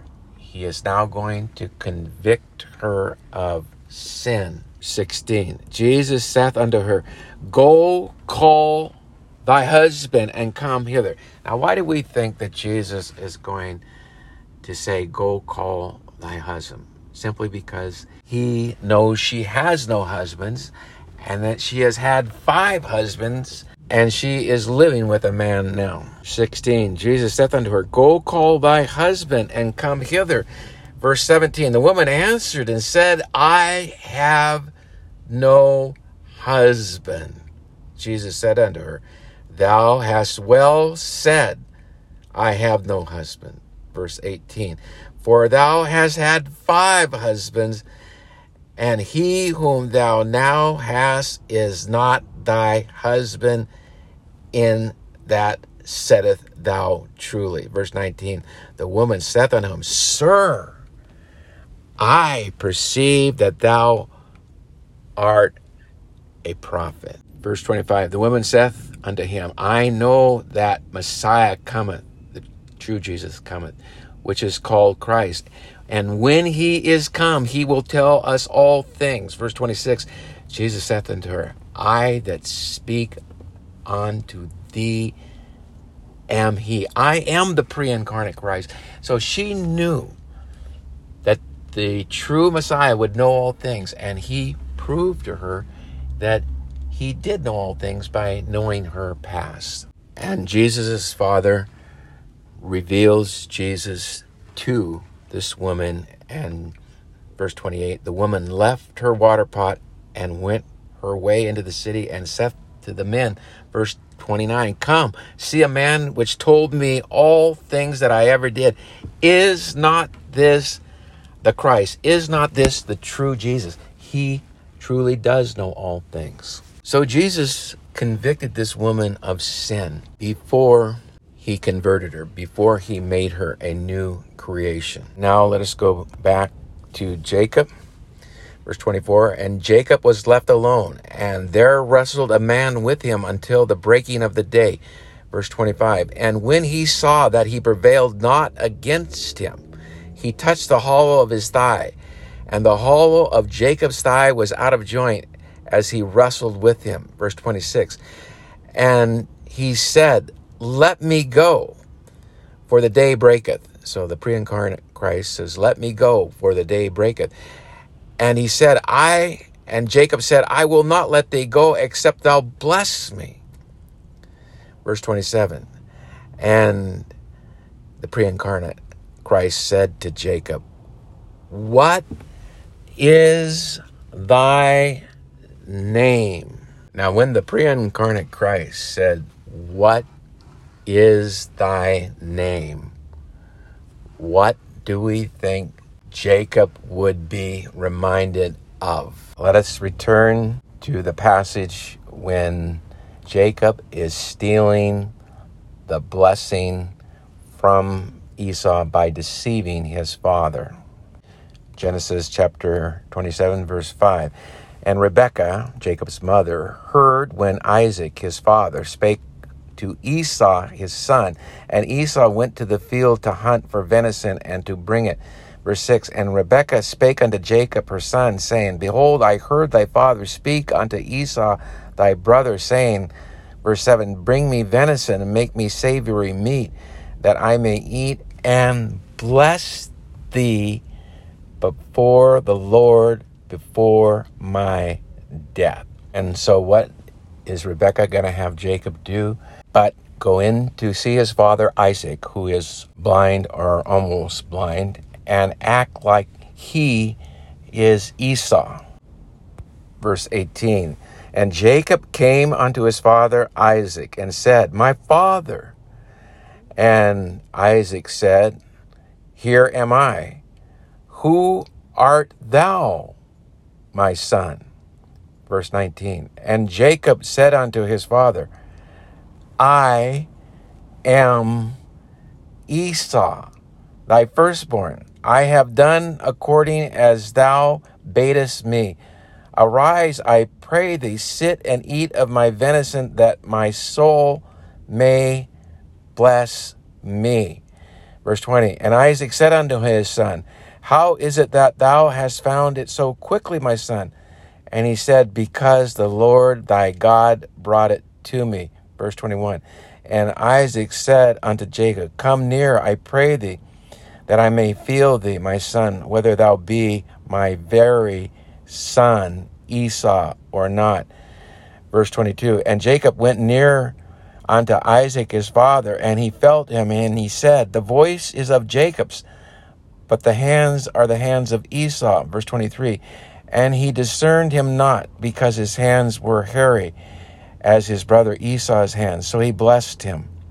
Verse 24, and he said, art thou my very son Esau? And he said, I am. And so this whole problem of Esau and his 400 men coming to meet Jacob, and Jacob being afraid, resulted from the fact of what? That Jacob lied and said that his name was Esau and not Jacob. He lied to his father and told him that his name was Esau, not Jacob. So what do we think the pre-incarnate Christ is going to do? But to remind Jacob of what caused all this problem. Genesis chapter 32.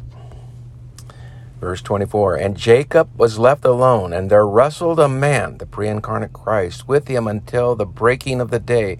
Verse 25, and when the pre-incarnate Christ saw that he prevailed not against him, he touched the hollow of his thigh, and the hollow of Jacob's thigh was out of joint as he wrestled with him. Verse 26, and he said, let me go, for the day breaketh. And he said, I will not let thee go, except thou bless me. Verse 27, and he said unto him, and the pre-incarnate Christ said unto him. And what do we think the pre-incarnate Christ is going to say unto him? Maybe the same type of thing that he said unto the woman at the well. Go call your husband. Why? Because she was in sin. So what sin is he going to convict Jacob of? Let us find out. Verse 26, and he said, let me go, for the day breaketh. And he said, I will not let thee go, except thou bless me. Verse 27, and he said unto him, what is thy name? Now, what do we think that would remind Jacob of? But of the time when his father had asked him what his name was. And he lied and said that he was Esau. Verse 26, and he said, let me go, for the day breaketh. And he said, I will not let thee go, except thou bless me. So Jacob is asking him to bless him. Verse 27, and the pre-incarnate Christ said unto him, before he could bless him, he had to convict him of sin. And so he says, what is thy name? And Jacob said, Jacob said, my name is Jacob. And we can imagine how Jacob felt at that moment. But our Lord is a merciful God and a loving God. And when we mourn over our sins and cry out for mercy, He is more than willing to forgive us. Verse 28 again. And he said, thy name shall be called no more Jacob, but Israel. So God changes his name from Jacob to Israel. He changed Peter's name from Simon to Peter. John 1:42. Jesus said, thou art Simon, the son of Jonah. Thou shalt be called Cephas, or Peter. Verse 29. And Jacob asked the pre-incarnate Christ and said, tell me, I pray thee, thy name. And the pre-incarnate Christ said, wherefore is it that thou dost ask after my name? And he blessed him there. Verse 30, and Jacob called the name of the place Peniel, for I have seen God face to face, and my life is preserved. Now, why had he seen him face to face? Well, at the time of Jesus, Judas had never seen Jesus face to face. As a natural man, he could see Jesus face to face, but he could never see the Son of God. But Peter had seen Jesus face to face because Peter was a new creation, and he knew that Jesus was God, and therefore he could see Jesus, the spiritual side of Jesus, face to face. He could see God face to face. But Judas was not spiritual, therefore he could not see God face to face. But the man that wrestled with Jacob was the pre-incarnate Christ, and so Jacob became spiritual. Now he could see God face to face. And as Ruth Fossil writes in her song entitled Suddenly, suddenly you come. Suddenly you are here. And suddenly I, Jacob, know who you are. Suddenly I, Jacob, see. Suddenly you are here. And suddenly I, Jacob, know who you are. I know who you are. When the pre-incarnate Christ wrestled with Jacob and did not prevail by any type of reasoning, the pre-incarnate Christ crippled Jacob. Just as many times we may be one of the elect and God has slam dunked us, and innately we know that it is for our own good. Thus are we encouraged by that and do as Jacob did. He would not let the pre-incarnate Christ go until he blessed him. And if God has slam dunked us, instead of accusing God, we should continue to wrestle with him and not let him go until he blesses us. That is, we should wrestle with him in prayer as Jesus instructs in his parable. Dr. Luke chapter 18, verse 1. Jesus spake a parable unto them to this end, that men ought always to pray and not to faint. Verse 2, saying, there was in a city a judge which feared not God, neither regarded man. Verse 3, and there was a widow in that city, and she came unto him, saying, avenge me of mine adversary. Verse 4, and the judge would not for a while, but afterward he said within himself, though I fear not God, nor regard man. Verse 5, yet because this widow troubleth me, I will avenge her, lest by her continual coming she weary me. Verse 6, and the Lord said, hear what the unjust judge saith. Verse 7, and shall not God avenge his own elect, which cry day and night unto him, though he bear long with them? Verse 8, I tell you that he will avenge them speedily. Nevertheless, when the Son of Man cometh, shall he find faith on the earth? And so let us as Americans pray without fainting, as this widow did, or as Jacob did when he encountered the pre-incarnate Christ.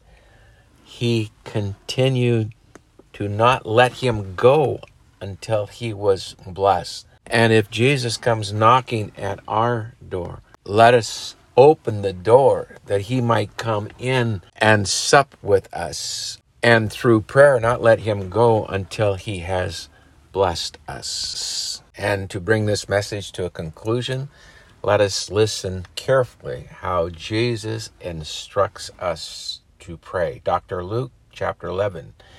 And it came to pass that as Jesus was praying in a certain place, when he ceased, one of his disciples said unto him, Lord, teach us to pray, as John also taught his disciples. Verse 2, and Jesus said unto them, when ye pray, say, Our Father, which art in heaven, hallowed or holy be thy name. Thy kingdom come, thy will be done, as in heaven, so in earth.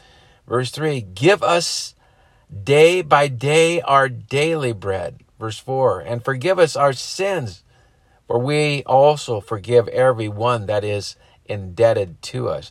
And lead us not into temptation, but deliver us from evil. Verse 5, and Jesus said unto them, which of you shall have a friend, and shall go unto him at midnight, and say unto him, Friend, lend me 3 loaves.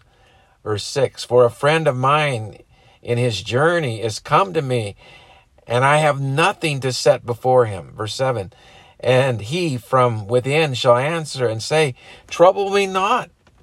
The door is now shut, and my children are with me in bed. I cannot rise and give thee. Verse 8, I say unto you, though he will not rise and give him, because he is his friend, yet because of his importunity, he will rise and give him as many as he needeth. Verse 9, and I say unto you, ask, that is, keep on asking. It's in present tense. Keep on asking, and it shall be given you. Keep on seeking, and ye shall find. Keep on knocking, and it shall be opened unto you. Verse 10, for everyone that keeps on asking, keeps on receiving, and he that keeps on seeking, keeps on finding, and to him that keeps on knocking, it shall be opened. Verse 11, if a son shall ask bread of any of you that is a father, will he give him a stone? Or if he ask a fish, will he for a fish give him a serpent? Verse 12, or if he shall ask an egg, will he offer him a scorpion? Verse 13, if ye then being evil, my disciples, know how to give good gifts unto your children, how much more shall your heavenly Father give the Holy Spirit to them that keep on asking him. Fisherman John writes, 1 John 4:13, hereby know we that we dwell in him, and he in us, because he hath given us of his Spirit. Former Mr. Morality writes to his brethren in Corinth, 2 Corinthians chapter 13, verse 5, I command you, examine yourselves, whether ye be in the faith. Prove your own selves. Not let somebody else prove you, but prove your own selves. Know ye not your own selves how that Jesus Christ is in you, except ye be reprobates. And Galatians chapter 2, verse 20, I, former Mr. Morality, am crucified with Christ. Nevertheless, I live, yet not I, but it is Christ that lives in me. Let us wrestle in prayer with Jesus as Jacob did. Let us pray as the widow did with the unjust judge.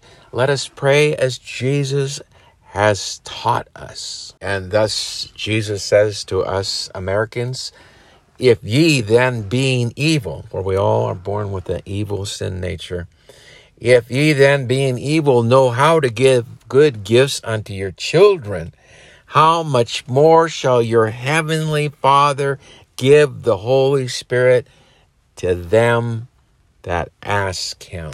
Former Mr. Morality writes to his brethren in Rome, chapter 8, verse 5, for they that are after the flesh do mind the things of the flesh, but they that are after the Spirit, the things of the Spirit. Verse 6, for to be carnally minded is death, but to be spiritually minded is life and peace. Verse 7, because the carnal mind is enmity or hatred against God, for it is not subject to the law of God, which demands perfection, neither indeed can be. Verse 8, so then they that are in the flesh, or who are natural men, cannot please God. Verse 9, but ye are not in the flesh, but in the Spirit, because you are a new creation. You are now spiritual.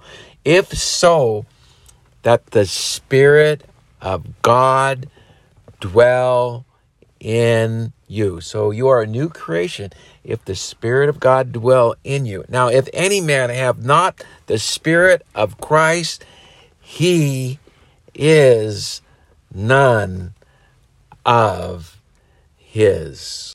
Let us remember that the Spirit of Christ, or the Spirit of God, is separate from our conscience and dwells in us. It was never there as a natural man or almost Christian, but it is now there. And we react to it much quicker than we do to our conscience. For we can grieve the Spirit or quench the Spirit, which puts a fear in us because we begin to lose fellowship with God. And we can feel the love of God slipping from us.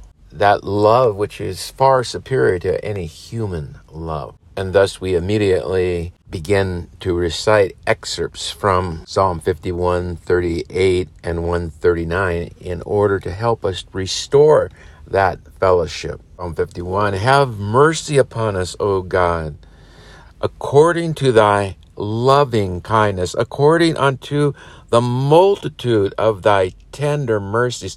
Blot out our transgressions, wash us thoroughly from our iniquity, and cleanse us from our sin. For we acknowledge our transgressions, and our sin nature is ever before us. Against thee and thee only have we sinned and done this evil in thy sight, in order that thou might be justified in justifying us. Purge us with hyssop, and we shall be clean. Wash us, and we shall be whiter than snow.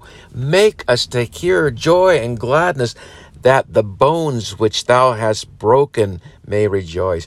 Hide thy face from our sins, and blot out all our iniquities. Create in us a clean heart, O God, and renew a right spirit within us. Cast us not away from thy presence, and take not thy Holy Spirit from us.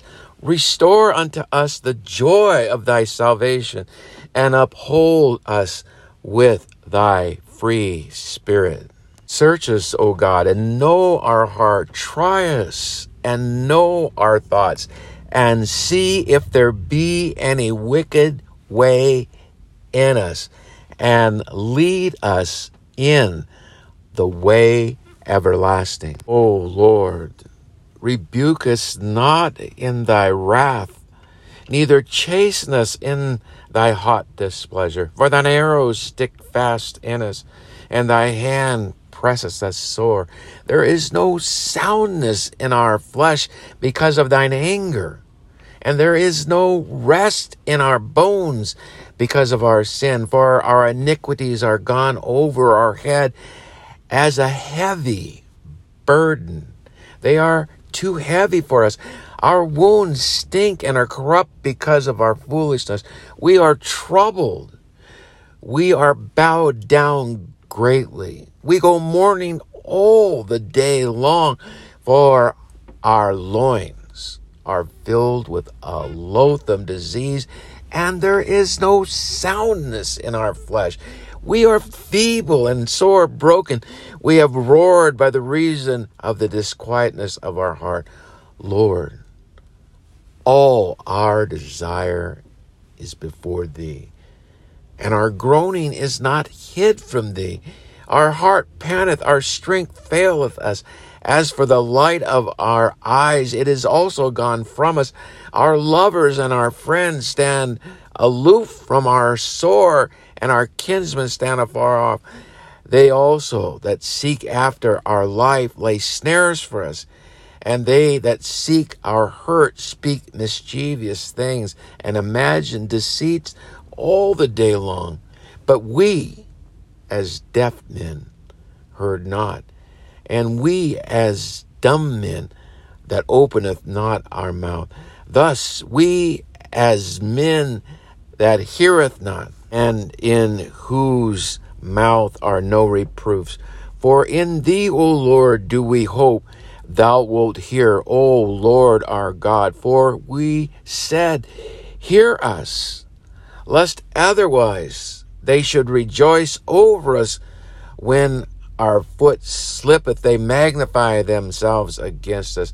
For we are ready to halt, and our sorrow is continually before us. For we will declare our iniquity, and we will be sorry for our sin. But our enemies are lively, and they are strong, and they that hate us wrongfully are multiplied. They also that render evil for good are our enemies, because we follow the thing that is good. Forsake us not, O Lord, our God. Be not far from us. Make haste to help us, O Lord, our salvation. May the Lord bless thee and keep thee in the name of Jesus. Amen.